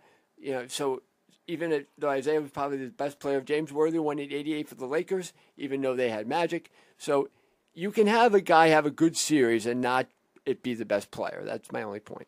Carl says they had Clyde Drexler as well. Mm-hmm. I said that. The fact is he sit back and he did say that. He did say that. But the fact is that the reason why they're winning is not just Steph Curry, okay? And in this series, if they don't give if Golden State wins this series or wins tonight, to me, the best player of the, throughout this series has been Andrew Wiggins. To shut down Jason Tatum to, I think he has 11 points right now or 12 points. I mean, that says it all. You keep Jason Tatum out of the 20s. Jason Tatum, in certain series, especially against Milwaukee, was scoring 40. Okay, he averaged, I think, 30 points in that series. Every single series, he averaged close to 30 points. In this series, he's been averaging less than 20. Wiggins was a former number 1 pick. I mean, this guy's a good player. He's a shutdown defender. Yeah, he's a good player. And he's doing everything. He's rebounding. He's scoring. He's doing everything that you need him to do to win this series. You shut down Jason Tatum, you win. And that's what they've been doing. That's what they've been doing. That when they was shutting down Jaylen Brown in the first 2 games, obviously Tatum was playing well. Now you put him on Jason Tatum, who's their best player. You shut him down. You keep you keep the the pace of the game to a low, a bare minimum. And that's why Golden State has been the better defensive team in this series. But outside of Jordan, I don't think there's been any team that won championships clearly with a guy that they couldn't win without. Like, definitely Jordan was the main reason. You could take any of the other teams that have won championships, and they all had role players that needed to play their role in order for them to win. Jason Tatum has 11 points tonight. He has 7 assists. Jaylen Brown leads the Celtics with 24 at the moment. And he's not defending him. Obviously, right. As you see, Wiggins is defending Jason Tatum, and that's why Jason Tatum has 11 points. That's the facts. 5 for 14 shooting, 1 for 4 from 3. They know that if Jason Tatum's hot and you get Jaylen Brown giving 18 points, they're going to win the game. Because Jason Tatum will score 40, 45 points. Jaylen Brown doesn't do that. No. He doesn't do that. Jason Tatum does. So you put your best defensive player on him, and he's doing all the other stuff good. He's scoring. Like I said, he's got 12 points, 5 rebounds, 4 assists. To me, he's the best player on that team. He's got 4 steals, and 2 blocks. And he's played the most minutes. He's played 35 minutes. Mm-hmm. So that tells you. When Magic and Jordan played in 91, the reason why that series changed after the Lakers won Game 1 is because they put Pippen on Magic, and he harassed him all the way up the court and took the Lakers totally out of their offense. So you can have a defensive guy. Pippen was probably one of the best defensive players I ever saw. Do I think he was a great player offensively? He was a great open court player, but I think he was an awful half-court player. And back then, the NBA was a lot different. So Wiggins is an 18-point scoring player. Pippen's on a team top that 50 has, all time. I mean, Pippen's no doubt Wiggins even plays on another team. He's scoring 25, 26 points a game. He's a good player. He's a former number 1 pick. He's a great player. Yeah. Not a good player. He's the best. I would say he's a top 5, top 6 two-way player in the NBA. All these teams, though, had guys like that. Dwayne, I mean, I don't know if LeBron wins without Dwayne Wade.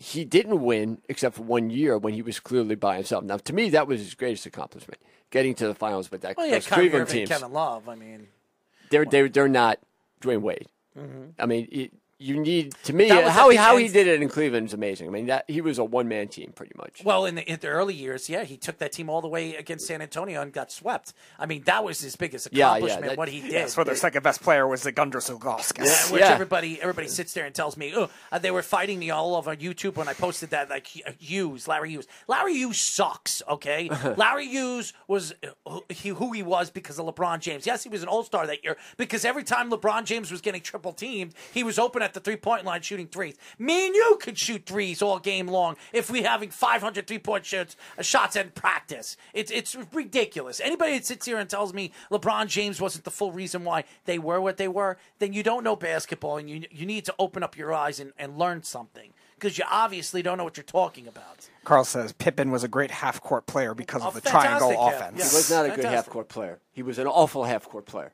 I thought he was. Awful half-court player. He was a great open court player. He was one of the worst half court players ever. I mean, he stunk in half court offense. I think when you look at what the Golden State Warriors are doing, you can't compare them to the Bulls because if the Bulls played them at any year, the Bulls would have crushed them. That 96, 97, 98 Bulls team, those teams were dominant. Mm-hmm. They would have run all over these Golden State Warriors teams because of their defensive prowess. With Harper there, with Michael Jordan there, with Rodman there, with Pippen there.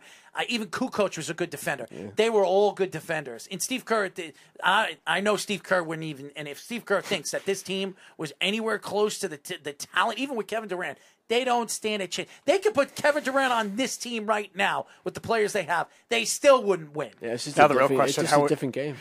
Mark, here's the real question. How would Steve Kerr prepare to defend himself as a player?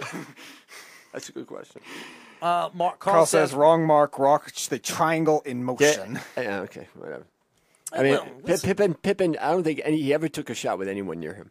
He was always so wide open from Jordan kicking the ball out. Look, Pippen's great. I'm not saying he's not great. I'm just saying his strength wasn't in half-court offense.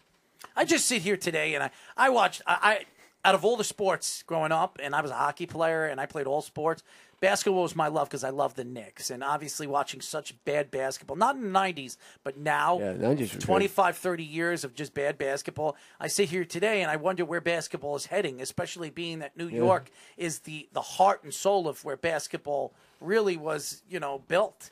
And now you see it's just not that anymore. Nobody wants to play here. Maybe it's James Dolan. Maybe it's money.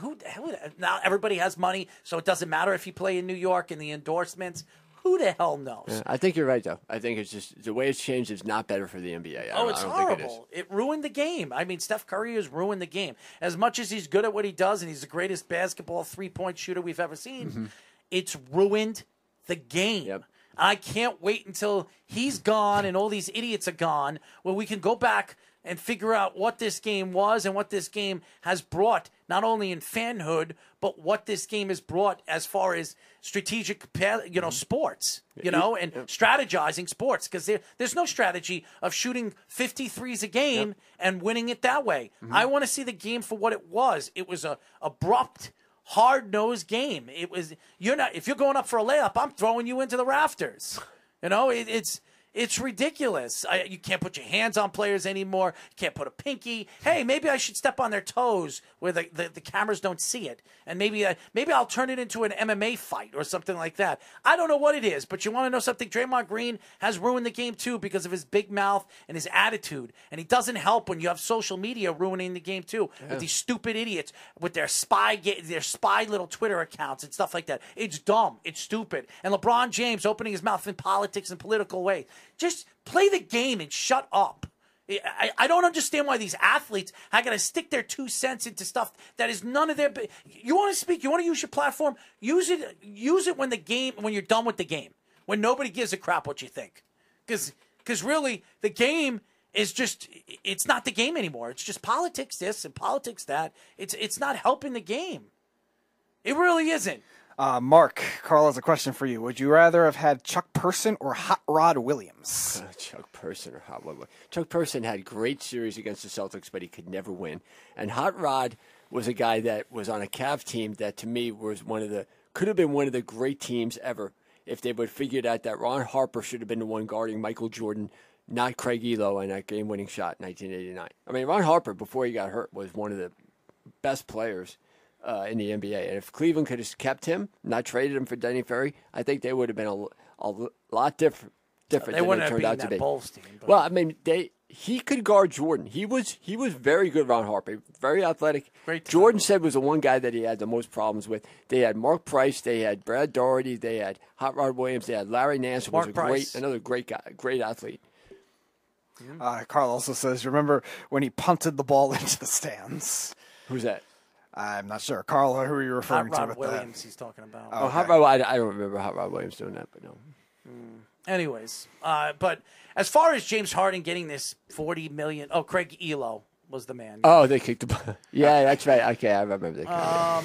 James Harden will sign a short extension with the 76ers worth about $40 million for the next 2 years. Who cares? Honestly, the man is done. I mean, he was done ever since he started dating a Kardashian. Okay. This man is done. Him and his beard. I think it would be the most unique thing to see him next year is shave his beard off and actually play without a beard for the first time in his career. That would be amazing to me. I mean, there's nothing about him that really remotely expands my horizon of who he is as a player. Guys, I got to step out. Yeah, go ahead, man. I really appreciate you on Tuesday. Come in. Yeah, this was great. I really miss doing this. I mean, this is a lot of fun for me. Absolutely, man. And you guys have really gotten very good. Thank you. I've seen you from the beginning, at least from when I've known you a couple of years ago. Yeah, I've been doing this a long time. And man, and Speedy, I mean, you do so much. You guys are great. Thank you so much for having me on, and I'll see you Tuesday. Absolutely. Thank you for joining us, my friend. Love you, man. Carl also says, a person kicked the ball in the stands. Elo was Jordan's bitch. Hit all kinds of shots over Elo. Jeff says, Michael Jordan once said the toughest team he ever faced in college was Alabama. And Carl says, didn't Mark Price have a brother who was a garbage player? Well, I think so. I do. And that tends to happen with a lot of like the younger siblings type His things. name was Dime Price. Oh my God, James Harden, man, what an idiot. Okay, hey, listen, if I can make $40 million, for 2 years, 80 in whole, I take that contract too. Because honestly, if you get another contract opportunity, he could, if he has a good 2 years, and maybe he wins a championship. I don't think it's going to happen because I just don't think the 76ers are anywhere close to what Boston's going to be, and some of the other teams, Miami might be, and Milwaukee. I mean, I just don't think they're there. As good as I have a feeling they're going to trade their big man. I do. Eventually, they're going to trade him because this is what they always do. They always trade away their best players, and they never win anything anyways. What was the last time they won with Dr. Dre? Yeah, Dr. J. Yeah, Dr. 83. Dr. Dre. One of the 2 championships in the 80s that wasn't a Lakers or Celtics championship. Maybe they'll win with Dr. Dre. Maybe Dr. Dre would play better basketball than James Harden. Carl, to answer your question, yes, Brent Price is Mark Price's brother, and he played from 1993 to 2002. Yeah, it wasn't that good. He only had one season where he averaged double-digit points a game in 1995-96 when he was with the Washington Bullets. Carl also says Mark was about to say John Parker Wilson should have covered Jordan or Pippen. Who knows? The fact is that to compare this Golden State Warrior team or any Golden State Warrior team to that Jordan Bulls team from 96 on is ridiculous. It wouldn't even be close. I say that Bulls team beats them in 4 or 5. They'd be lucky to win a game. That's what I've always said too. Five games. They're lucky to win a game. Because nobody will be able to defend Michael Jordan. None of them. Right. None of them. I also look at even the Lakers and the Celtics, too, in the 80s, matched up against that Golden State team would win most of the time, too. Every time Michael Jordan had a good defender against him, Clyde Drexler, he killed them. He ate them up alive. Scotty used to say when they practiced on again, and Scotty was one of the greatest defensive players of all time. He said, if I stop Michael one time, it would just piss him off even more to just dominate the game at practice. And Michael Jordan would just get angry and angrier and angrier, and he just dominate the practices. The Dream Team, all those great players, everybody, Magic Johnson talking crap, and what did Michael Jordan take over those games? A new sheriff in town. Yeah, so took over the decade. Michael Jordan's just a different personality, different type of dominant player of his era, and one of the greatest of in any sport of all time. I think he is the greatest. Yeah. Okay, and that's just what I think. I watched him play, when he was at the top peak of his career. So stop with this Emmanuel Quigley thing. You know what it is it's not funny anymore, Jeff. You want to be funny and stuff like that. It's not funny anymore. It's stupid. You think you're funny. It's not funny anymore. You want to add a joke here and there to post up there. You want to say this and say that. It gets stupid when you post up stuff. It's not. And of course you got Snug loving the stuff that you post because he's as dumb as you. So speaking of Snug, well, while we're on the topic of Mark Price's brother, Brent Price, his last season for the Sacramento Kings, averaged 1.6 points a game. There you go, Snug. I'll throw in your little Sacramento Kings team with the longest playoff drought in the NBA. And Carl also mentions that hitting a huge three, none other than Andrew Wiggins. And he won't win. He won't win the MVP because they'll give it to Steph Curry because this is a love stretch for because this might be the last time Steph Curry wins a championship or goes to a championship game. Sure, yeah. So they'll give it to Steph because he hasn't won it, and they'll leave it off of Wiggins' opportunity to win it because this is what the NBA does. Very Michael Jordan. I don't know why you laugh at it. It's so stupid. Yes, that would be. Who knows? That would be something Nathan would do. But okay. Most of the NBA Finals probably outside of the Iguodala one, and maybe Kawhi Leonard too, to an extent, because he was still kind of young then. How much time is left of the game? I don't even know. It is. Is it like 3 minutes left? Yeah, it's right under 4 minutes. This to go. game's over. 93-81 Golden State Warriors. They would have to hit like 3 or 4 threes to get back into this game. But yeah, even going back to like just the history of onto the 80s on, like Cedric Maxwell might have been an unconventional one.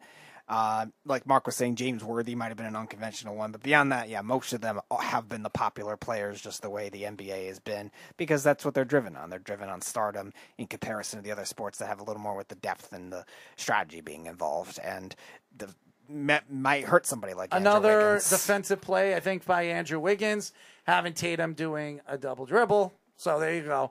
Dominant defense wins championships. So I was not positively complimenting the Sacramento Kings. I was bashing them for having a player with 1.6 points a game.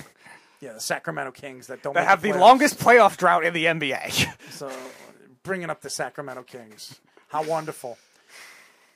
Do you want to get into hockey? Sure. I will say this, and I want to go into this coaching thing. Yeah. Earlier in the week, or late last week, Bruce Cassidy signed with the Vegas Knights. I think that was a sensational move by the Vegas Knights. It really did. Because, to me, Vegas should have made the playoffs this year. Yeah. Just with the talent that they have, and now making a trade for Weber next year, adding to that defense, this team should be one of the favorites to make a run next year. And they needed a coach. And Pete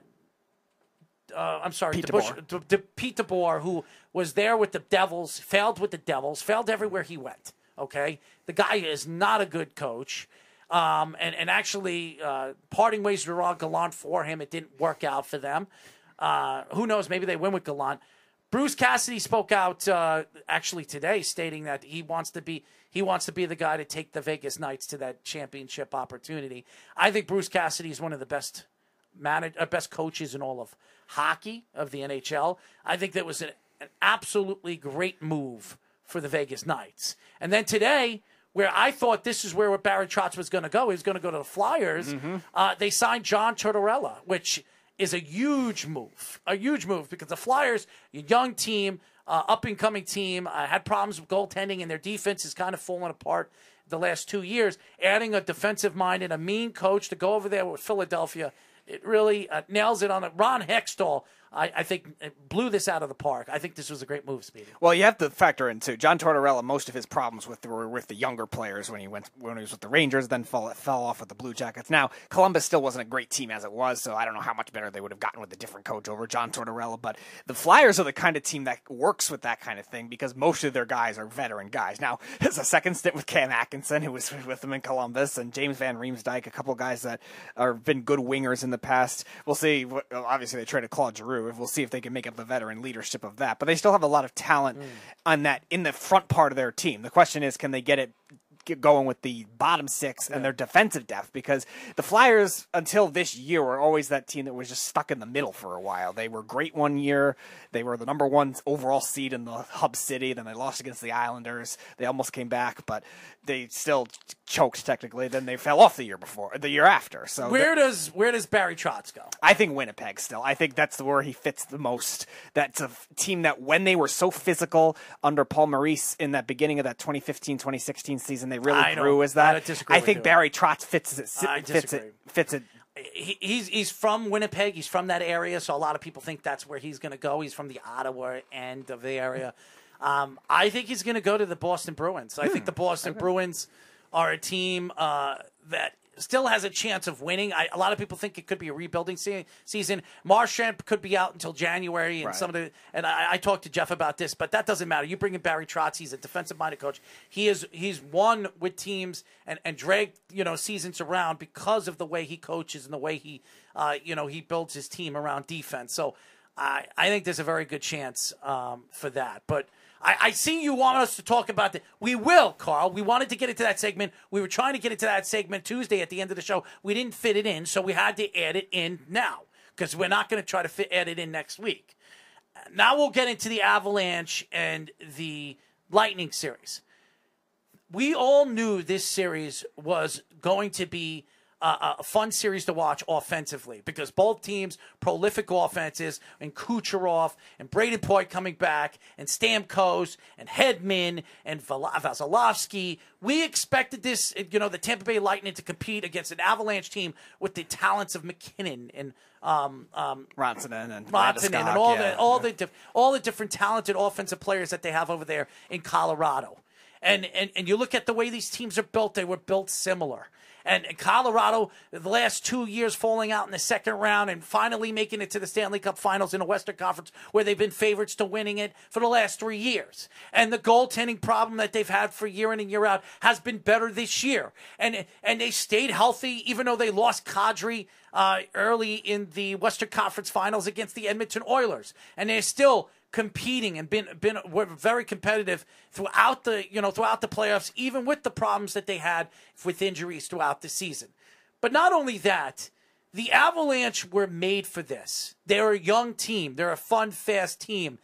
They've been the fastest team in the NHL. They were one of the favorites all season long to winning the Stanley Cup. And like Jeff told us from day one, we expected the Avalanche to be here. But the last 2 years we expected that, and they've fallen apart. Playing against better defensive teams, better goaltending teams.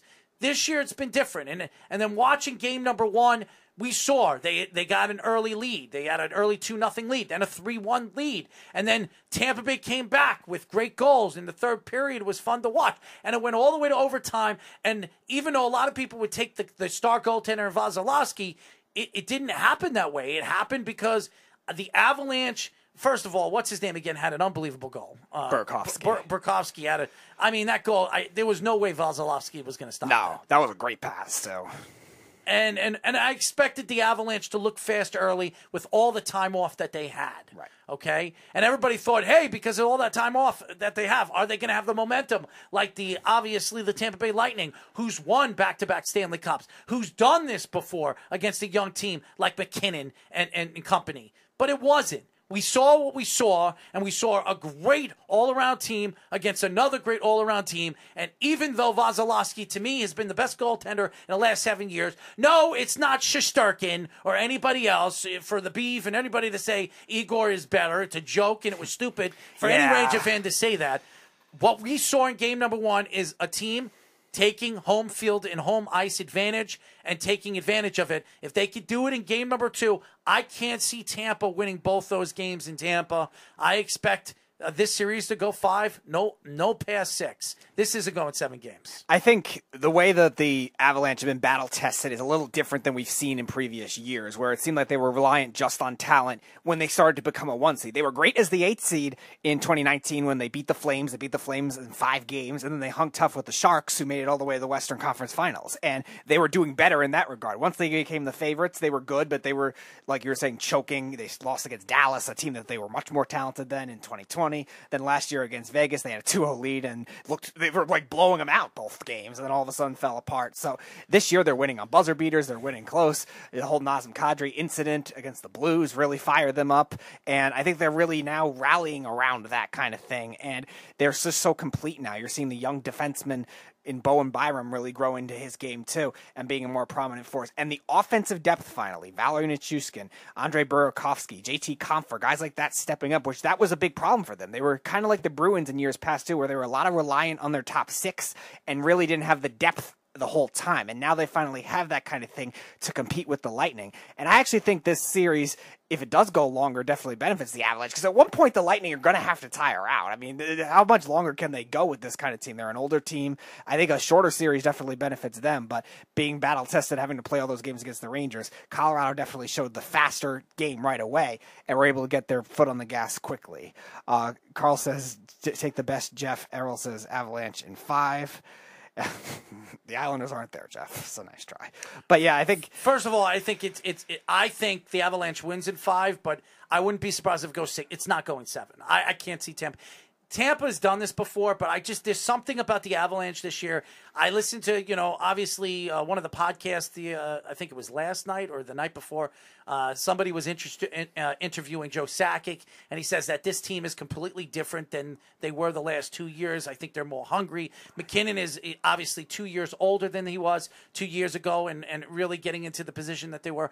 I just think this is more of an understanding team of what it is to win and how to win after watching all these years of some of these teams like St. Louis and Tampa winning and even the Chicago Blackhawks over the years, years past that.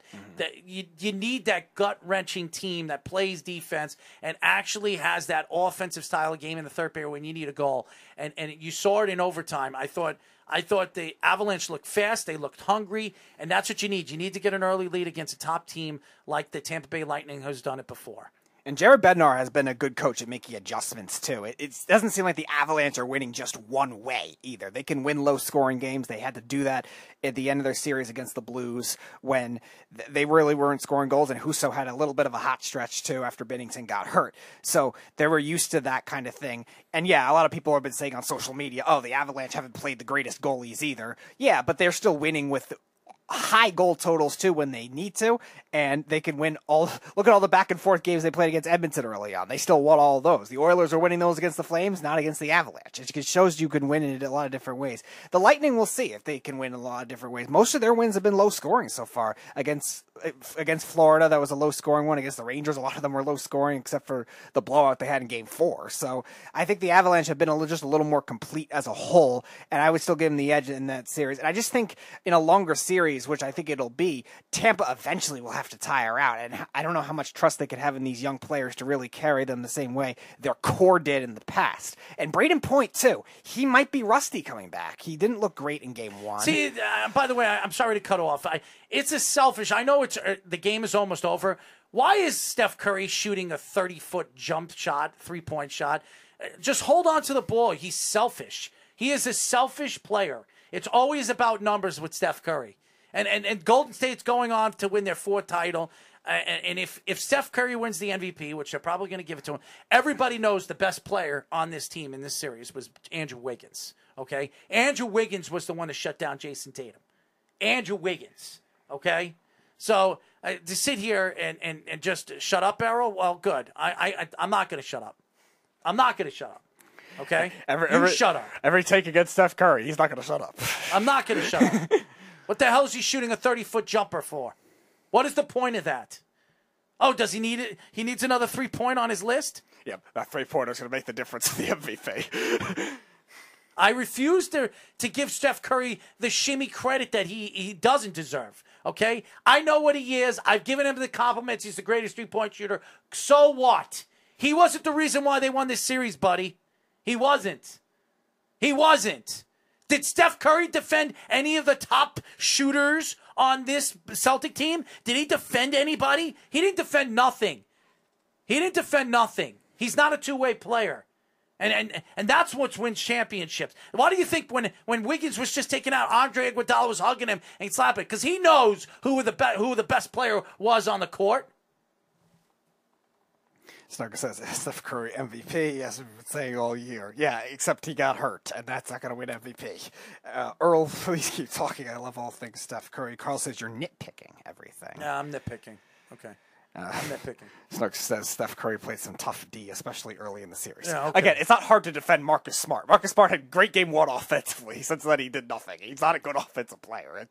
I would say exactly had the great matchups. He won 4 rings. Yes, he won 2 of them with Kevin Durant. He won one that he wasn't even the best player on the court when they won it. Okay, Klay Thompson was all right, and he didn't even win the MVP either. It was Andre Iguodala that won. Now they're going to give him the MVP because they know he's probably not going to get there again. That's why they're going to give it to him, because that's the only thing that he hasn't won, and they're going to give it to him. So happy to give it to you, Steph. Happy to give it to you. Okay? I have acknowledged his greatness of what he was and what he is. Was he the best player on the court for this Golden State Warriors team? Anybody who was watching this series actually knows the truth. So congratulations to Steph Curry.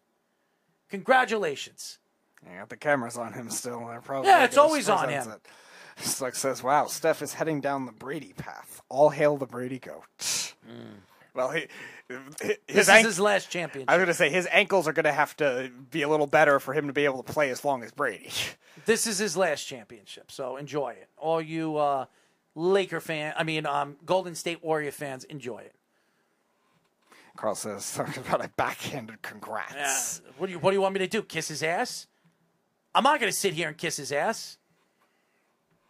I won't. We know that. We know that to be true. Steph Curry is in your top 3 of most hated athletes. Yeah, because people are over-exaggerating who he really is as a player. Mm-hmm. I've dropped him down to 3. Top 5 point guard of all time? Give me a break. I've dropped him down to 3. He used to be 2, but I think Spencer Rattler surpassed Steph Curry as your most hated athlete after Conor McGregor, who's obviously number 1. Don't get me started with Spencer. Okay. I know. That's why I'm saying he's at least number 2. Steph Curry was always number 2, and then it was Kobe at number 3. But I think Spencer Rattler surpassed them both, and now is number 2 on your most hated athletes list. Conor McGregor is still number 1. Look at this. Non-stop. The Golden State Warriors as a team won the championship. Everything since they won, the cameras are on this guy. That's what I mean. When they won the championship with Kevin Durant, he wasn't even the best player. The cameras were on Steph Curry. This is what the NBA wants. They ruined the game of basketball because of this 3-point shooting. I'm not even going to say it on live radio. And I'm going to sit here and congrat and kiss his ass? 34-7-7, not bad, Carl says. Yes, we know you love Steph. Who doesn't play any defense? Great. He could score all he wants. What did Andrew Wiggins have in this game?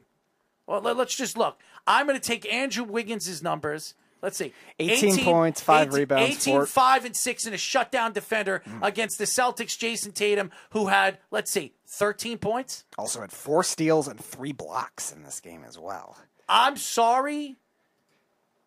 The MVP of this series is Andrew Wiggins. And for anybody to think differently, I don't know what the hell you're watching.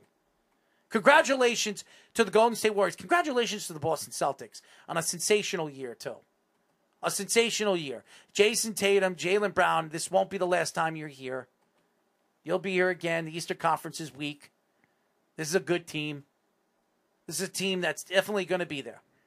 They've got a tremendous amount of talent with some of the young players that they have over there. Marcus Smart, who had a sensational year, a Defensive Player of the Year.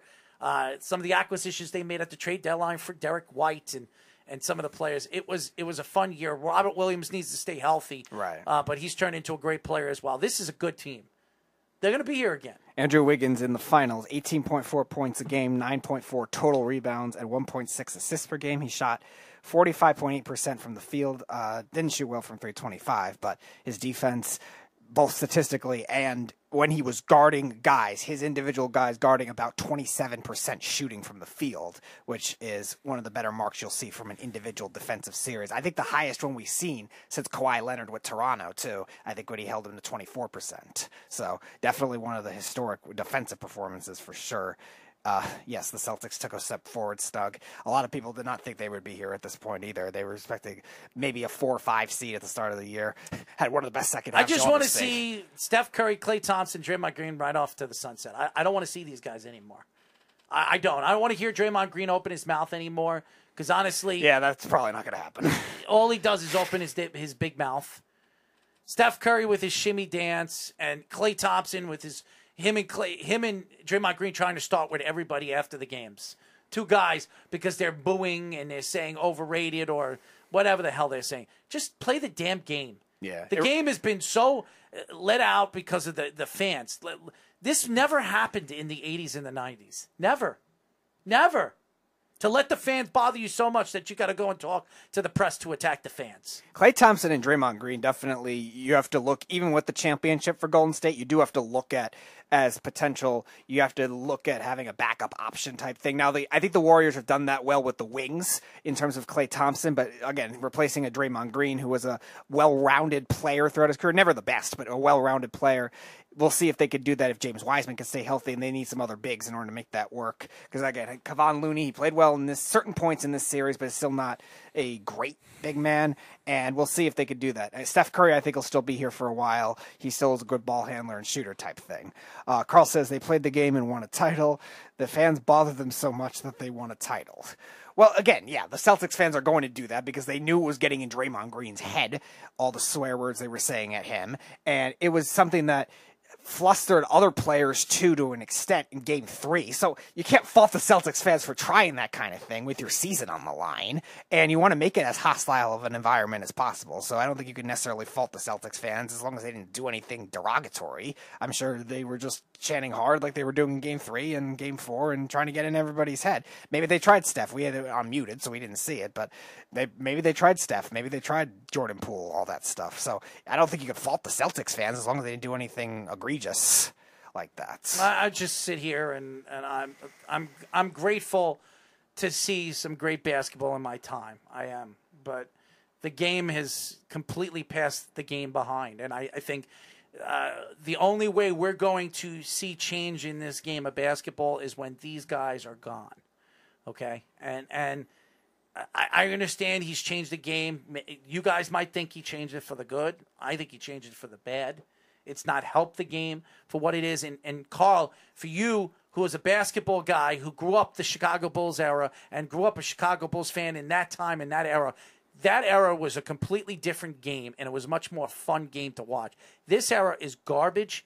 I can't sit and watch the game anymore. And for anybody to sit here today and say, oh, my God, this is such a great and fun game to watch. It's not. And Adam Silver is letting the players run the organization. Right. He is not helping the factors of where the league is going and what this league is transitioned into. So to sit here, David Stern, he was at the tail end of it. He was getting sick and everything like that. Yeah. David Stern tried to keep it together the way he thought the game should be. Adam Silver's just completely ruined it.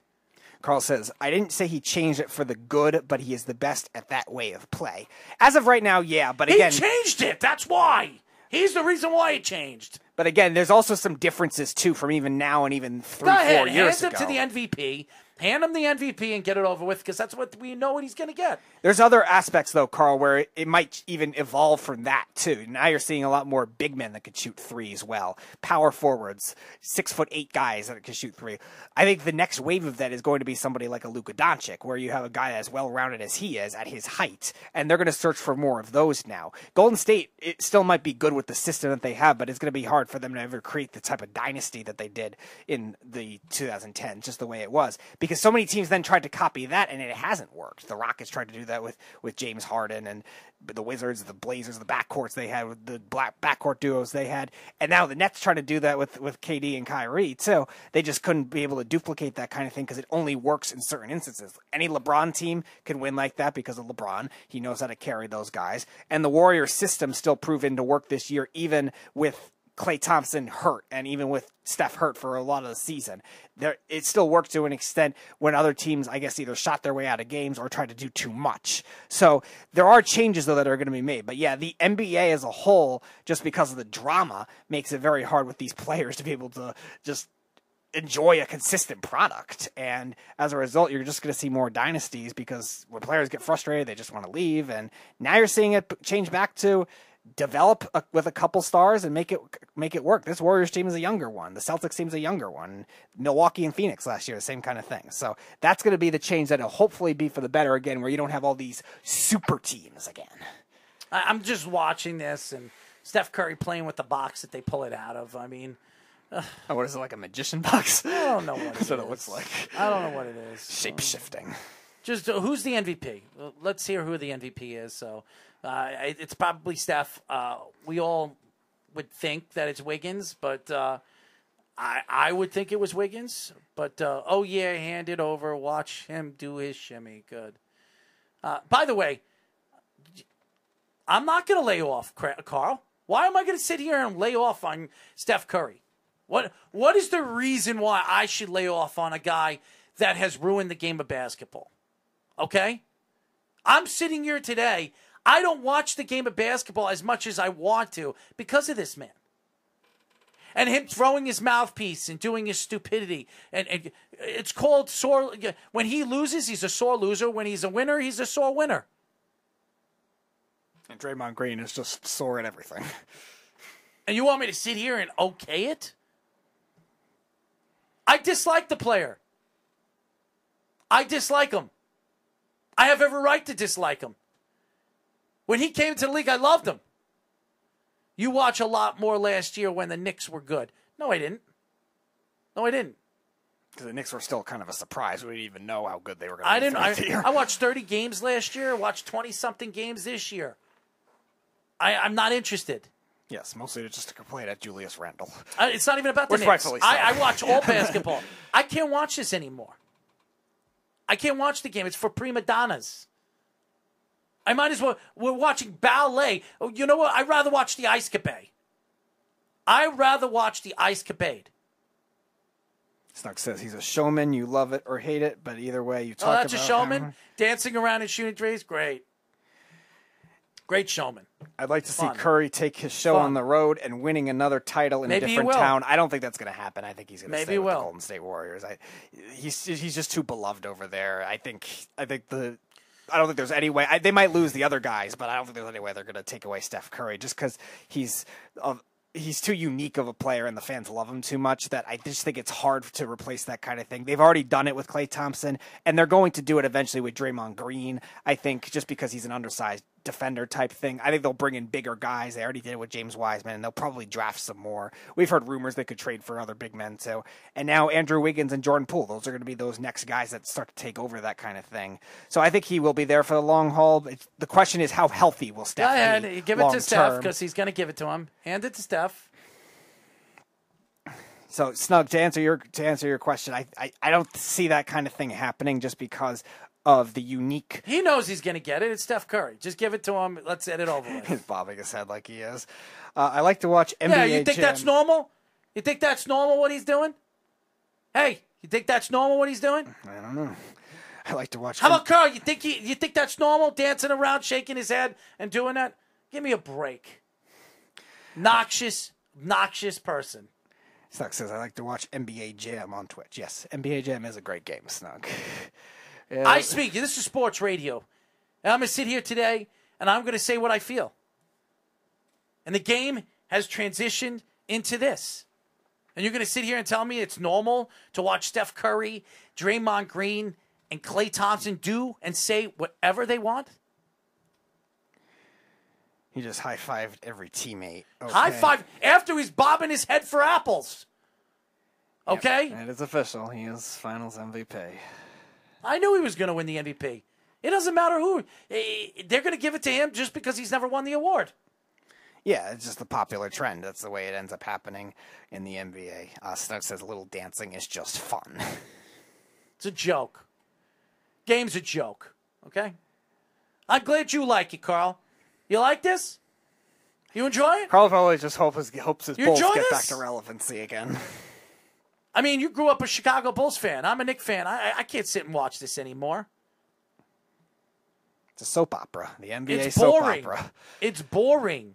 Carl says, Rodman talked all kinds of trash off the court, and you were mad at Draymond. Well, yeah, he's obviously better all the time than Draymond is. Hold on. Are you comparing Draymond Green to Dennis Rodman? Are you seriously bringing up Dennis Rodman to Draymond Green? Please, Mr. Chicago Bulls fan. Draymond Green couldn't, if he goes somewhere else, he'd disappear off the face of the earth. I think so, too. He'd disappear off the face. Dennis Rodman went to not one, but two different teams and dominated both there. Yeah, yes, trash talking, we know. We get what you were referencing. I don't think you were You're saying calling me a moron now. I'm a moron? How about this, Mr. I'm a Chicago Bulls fan, and you think this is great? Why don't you take your Chicago Bulls and shove it where the sun doesn't shine? Snug says, could Steph take the Sacramento Kings into the playoffs? Maybe this play-in games. I don't know about anything else beyond that. Calling me a moron. It's still not a great team. All right. I got you, Carl. I got you. I'm a moron. Yeah, Snug, they have the longest playoff drought in the NBA for I'm a moron. I'm the moron watching this garbage. I haven't watched it, so don't worry. I'm not going to. I watched enough basketball, enough in my lifetime to say that this game is a complete wreck. And the league needs to find a way to change it. Because this isn't better basketball. And if you think watching Steph Curry do his shimmy and watching this Golden State Warriors win the way they've won, they lose one year and somehow they fall in the top 3 draft picks and get a great player. The Knicks have lost year in and year out and they can't even get a top 5 pick. Give me a break. All right, I think Carl might be calling. Good. All right, Carl, you're on. Hey, guys. Errol, you're a moron because you don't follow an argument. All right? All you said that Draymond, you're mad that Draymond Green talked all this trash, and all I was saying was that Dennis Rodman talked all kinds of trash and nonsense off the court. And you didn't have a problem with it then, but you have a problem with Draymond doing it now. Who said I didn't? That's all I was saying. Who said I didn't? And then you put words in my mouth saying that I said that Draymond Green was better than Dennis Rodman. So stop, okay? That's why I said hold on one second. Hold on a second. All right? Don't cut. So there's no need to argue about it. There's no need to talk over me. There's no need to come on, man. First of all, I never said anything. First of all, yeah, there is. I've never said anything bad about Dennis Rodman. First of all, and neither did I. Neither did I. So to say that he's Dennis Rodman, a point, Errol. You said that you're mad that Draymond Green and Klay Thompson talk all this trash off the court. That's what Dennis Rodman did. Okay, so what's the difference? And Dennis Rodman put up what he did. Okay, Draymond Green has done nothing. He's done nothing. So in this final series, you're mad that he didn't put up his stuff and didn't put up his. I mean, what kind of points did Dennis Rodman put up once he went to the Bulls? I'm sorry, not a lot. He played his role. He played his role. Draymond plays his role on this team. He plays his role, huh? Let's look at Draymond Green. Let's see. He plays his role. I didn't say he played the stats he needs to play. He gets under people's skin. So did Dennis. But Dennis did other things. He defended multiple positions. Dennis Rodman was an all-time rebounder.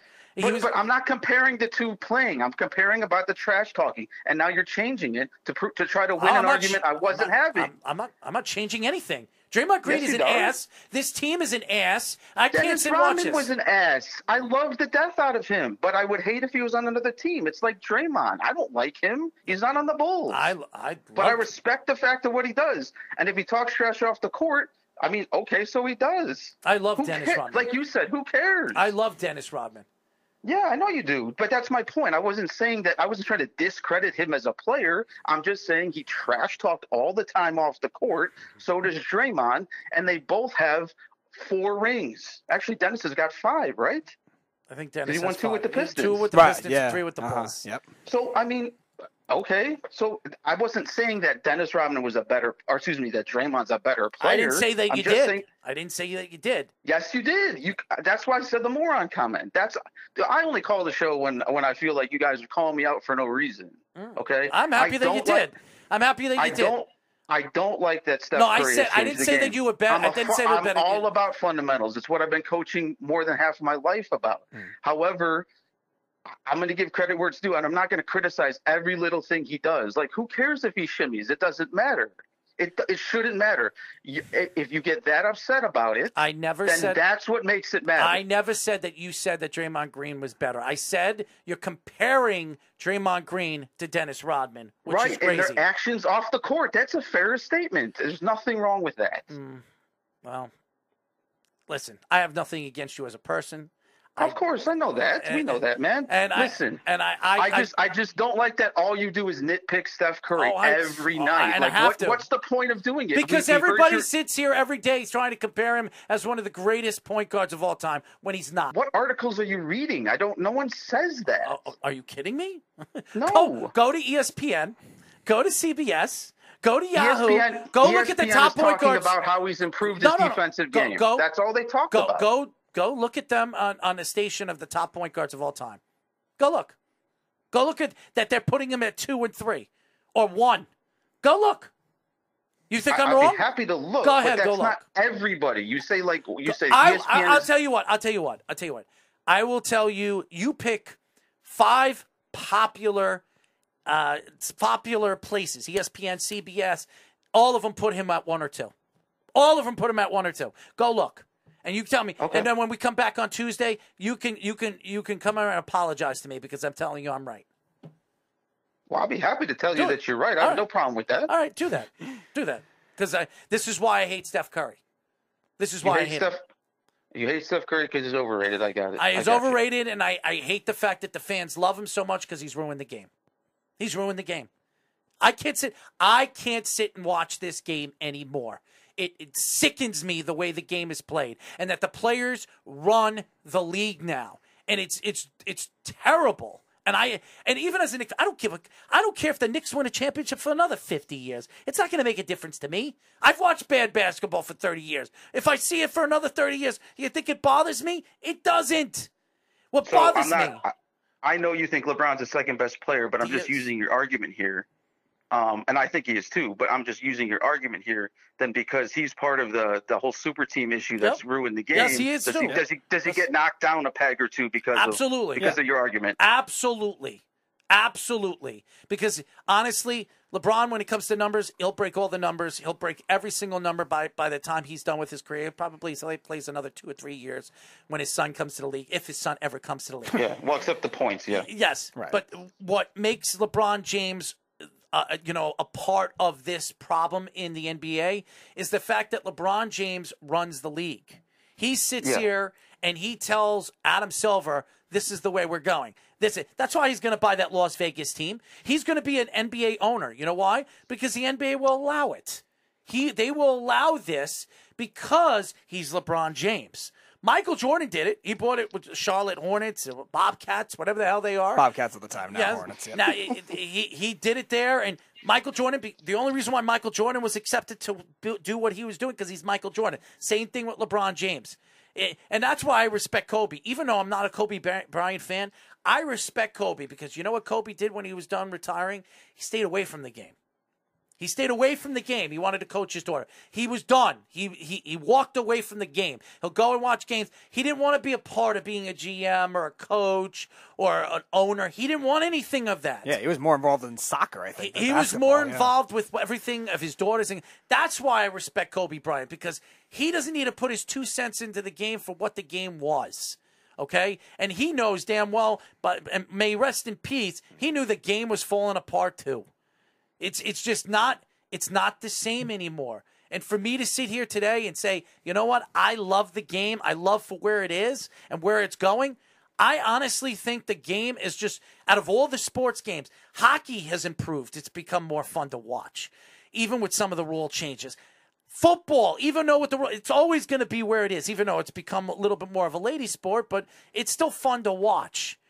And then baseball is getting better and better every year. Say what you want with the balls. I can't stand Rob Manfred, this little referee. See, I'm surprised you say that about the NFL, because if you're talking about, you love the old school game. Yes. I mean, they're just chucking the ball all over the place now. Yes. And there's not emphasis on the running game at all. But if you notice, so I figured that you wouldn't like that as much. No, I don't. But if you notice, it's starting to transition back. Now the running games are becoming more important again, like it did in the 90s.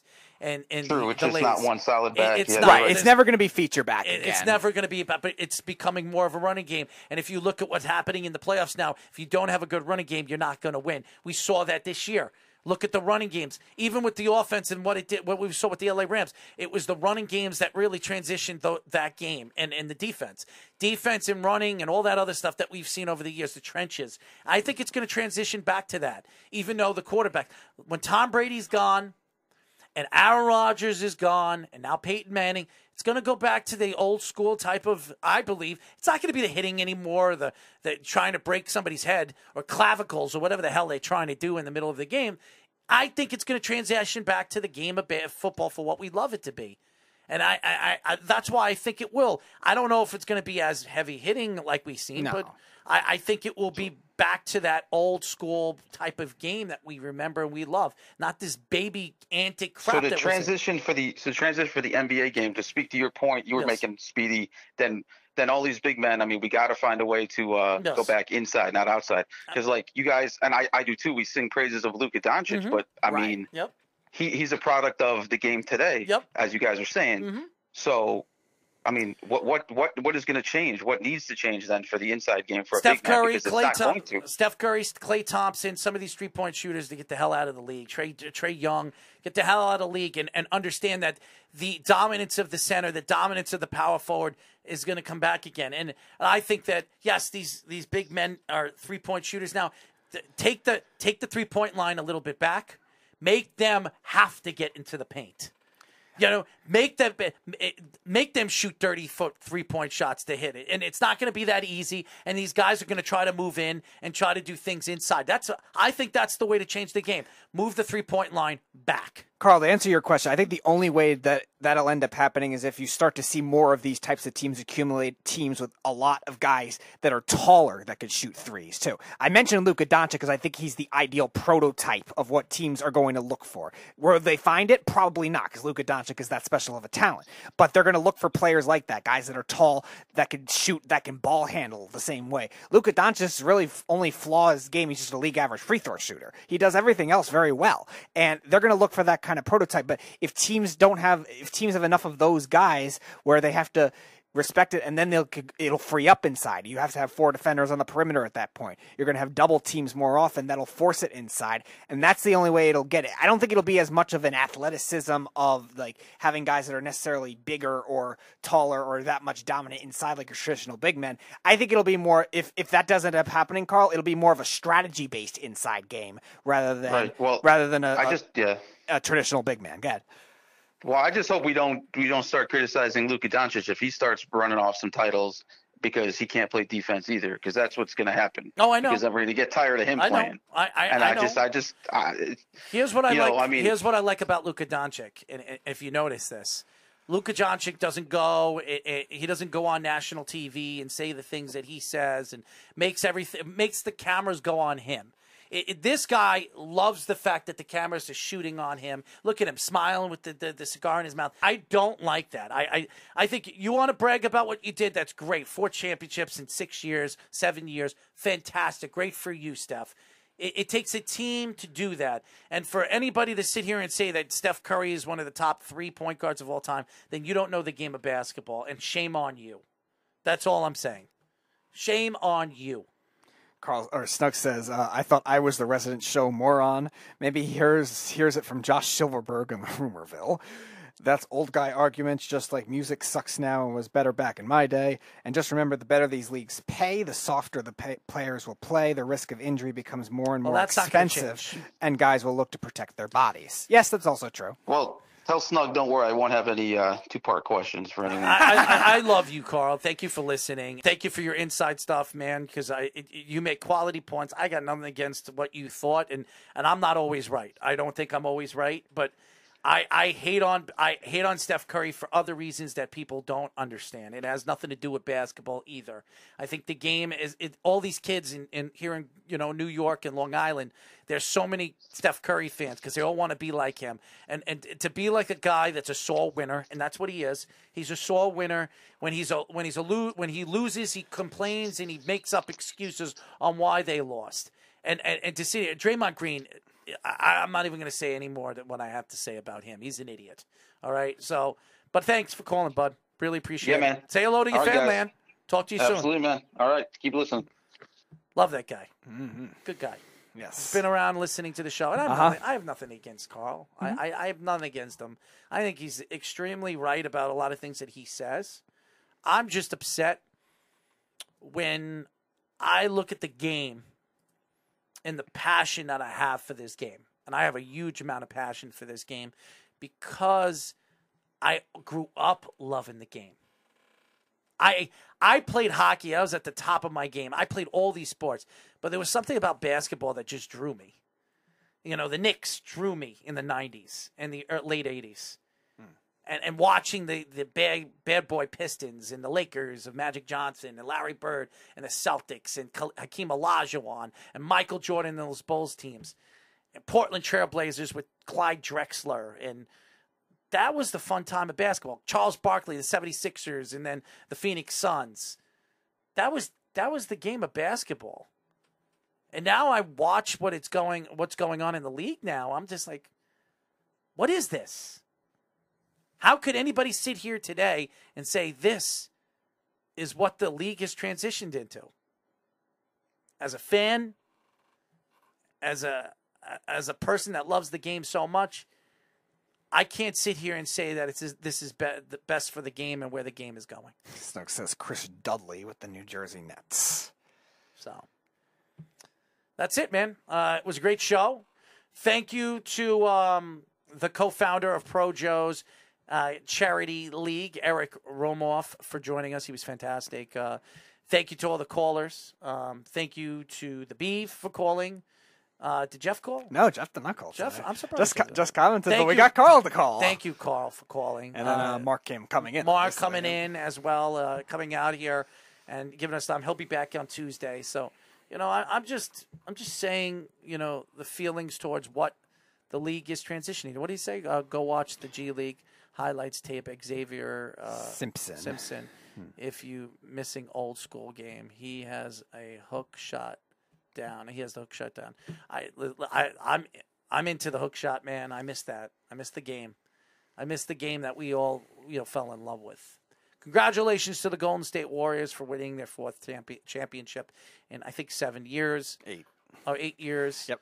They have half the championships in the last 4 years, and the other ones are all won by Eastern Conference teams. Yeah. And the Lakers. It's just now basketball's over for the year. We'll get ready for the draft and the combine or whatever the heck it is. So it's just baseball combine's going on right now, which is the second year they're doing that. But we'll be back on Tuesday and Thursday next week, full weeks, great guests. So definitely we'll have defensive tackle Teron Sujic joining us next week. We have a couple of guys lined up. I'm sure Speedy does. Yep. And returning to the show at 10 p.m. will be Cavaliers broadcaster Tim Alcorn. He'll be talking some NBA draft with us. Was that Tuesday? Yep, that is Tuesday. Short Tuesday, Yeah, it's Tuesday. He'll be on Tuesday at 10. Also has done some Guardians baseball broadcasting as well for the TV network. He's the second guy over there as well as doing the Cavs. So we'll talk some NBA finals with him and some NBA draft. I will not vote for Steph Curry or Draymond Green. Yes, we know. Never. Never. And if I ever met Steph Curry, even though I would be very respectful, I would tell him why I think he's ruined the game of basketball. Okay? And that's I don't care if he listens or not. That doesn't matter to me. So I know there's a lot of Steph Curry fans, and they can take shots at me all they want. I don't care.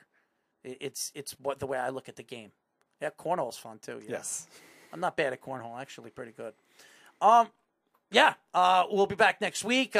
Take a listen to 103.9 FM every single Saturday at 7 p.m. as we do the Weekend Crunch. It's a great show, great guests, great content. Definitely, if you don't live here in New York, to listen to it on 103.9, you can hear it on iHeartRadio, the LI News Radio website. So you can definitely tune in. TuneIn Radio, they're on everything. So they're an FM dial. So really rocking our show and doing the things that we do, and really appreciate all the fans in the sport. And somebody will be celebrating the Warriors championship on that show, Mr. Wes. Oh, who cares? I mean, seriously. Speedy for treasurer. Speedy for treasurer. I'd vote for Speedy. I mean, if I would not do well in a political party. He needs to shave you. I'm not shaving or going in a political party. Nice try. You need to shave Nope. between the legs. Nope. First. Nope. Yeah, I got to shave. Or braid it or something. You got to do something over there. He also says Errol for Speaker of the House. Here is why Steph Curry has ruined the game of basketball. I wouldn't speak for anybody or any party. I have no interest in doing that. The only thing I'd speak for, if I ran for president, I'd tell, I would try to fix all the disgusting things that are going on in the world that people don't talk about. Yeah. So I think the world is in a sham right now, and that's why I don't get into politics and religion and any of that stuff, because it bothers the hell out of me. Yeah, me too. We will be back next week. Thank you to all the fans that listen to us, to our new network that has us. What's the company called? I'm sorry. They are They are Tingborough TV out of Tingborough, Massachusetts. Shout out to all the fans that listen, that have started listening to us, continue listening to us. We will get into Boston sports as next week. We'll probably ring into the Celtics and what they need to do in the offseason, and the Boston Bruins, who could have a new coach by the end of next week. You think Barry Trotz is going there? I do. I believe Barry Trotz will be the next NHL Boston Bruins head coach. Thank you, Carl. But I see the world different, and I see sports different in my eyes. And unfortunately, when you look at the game and some of these broadcasters, I think they wear their heart on their sleeves. I don't. I do speak from my heart, but I speak from my feelings to what I've seen and where I think the games are transitioning into, politically and spiritually. Carl says, I just think the Cubs just lost again. Ha, ha, ha, ha. Wow. Yeah, that means they'll probably be trading somebody next week. Yeah, maybe you'll trade somebody to the Yankees. Maybe. Anyways, that's it. We'll be back next week. Good night. You're listening to the Worldwide Sports Radio Network.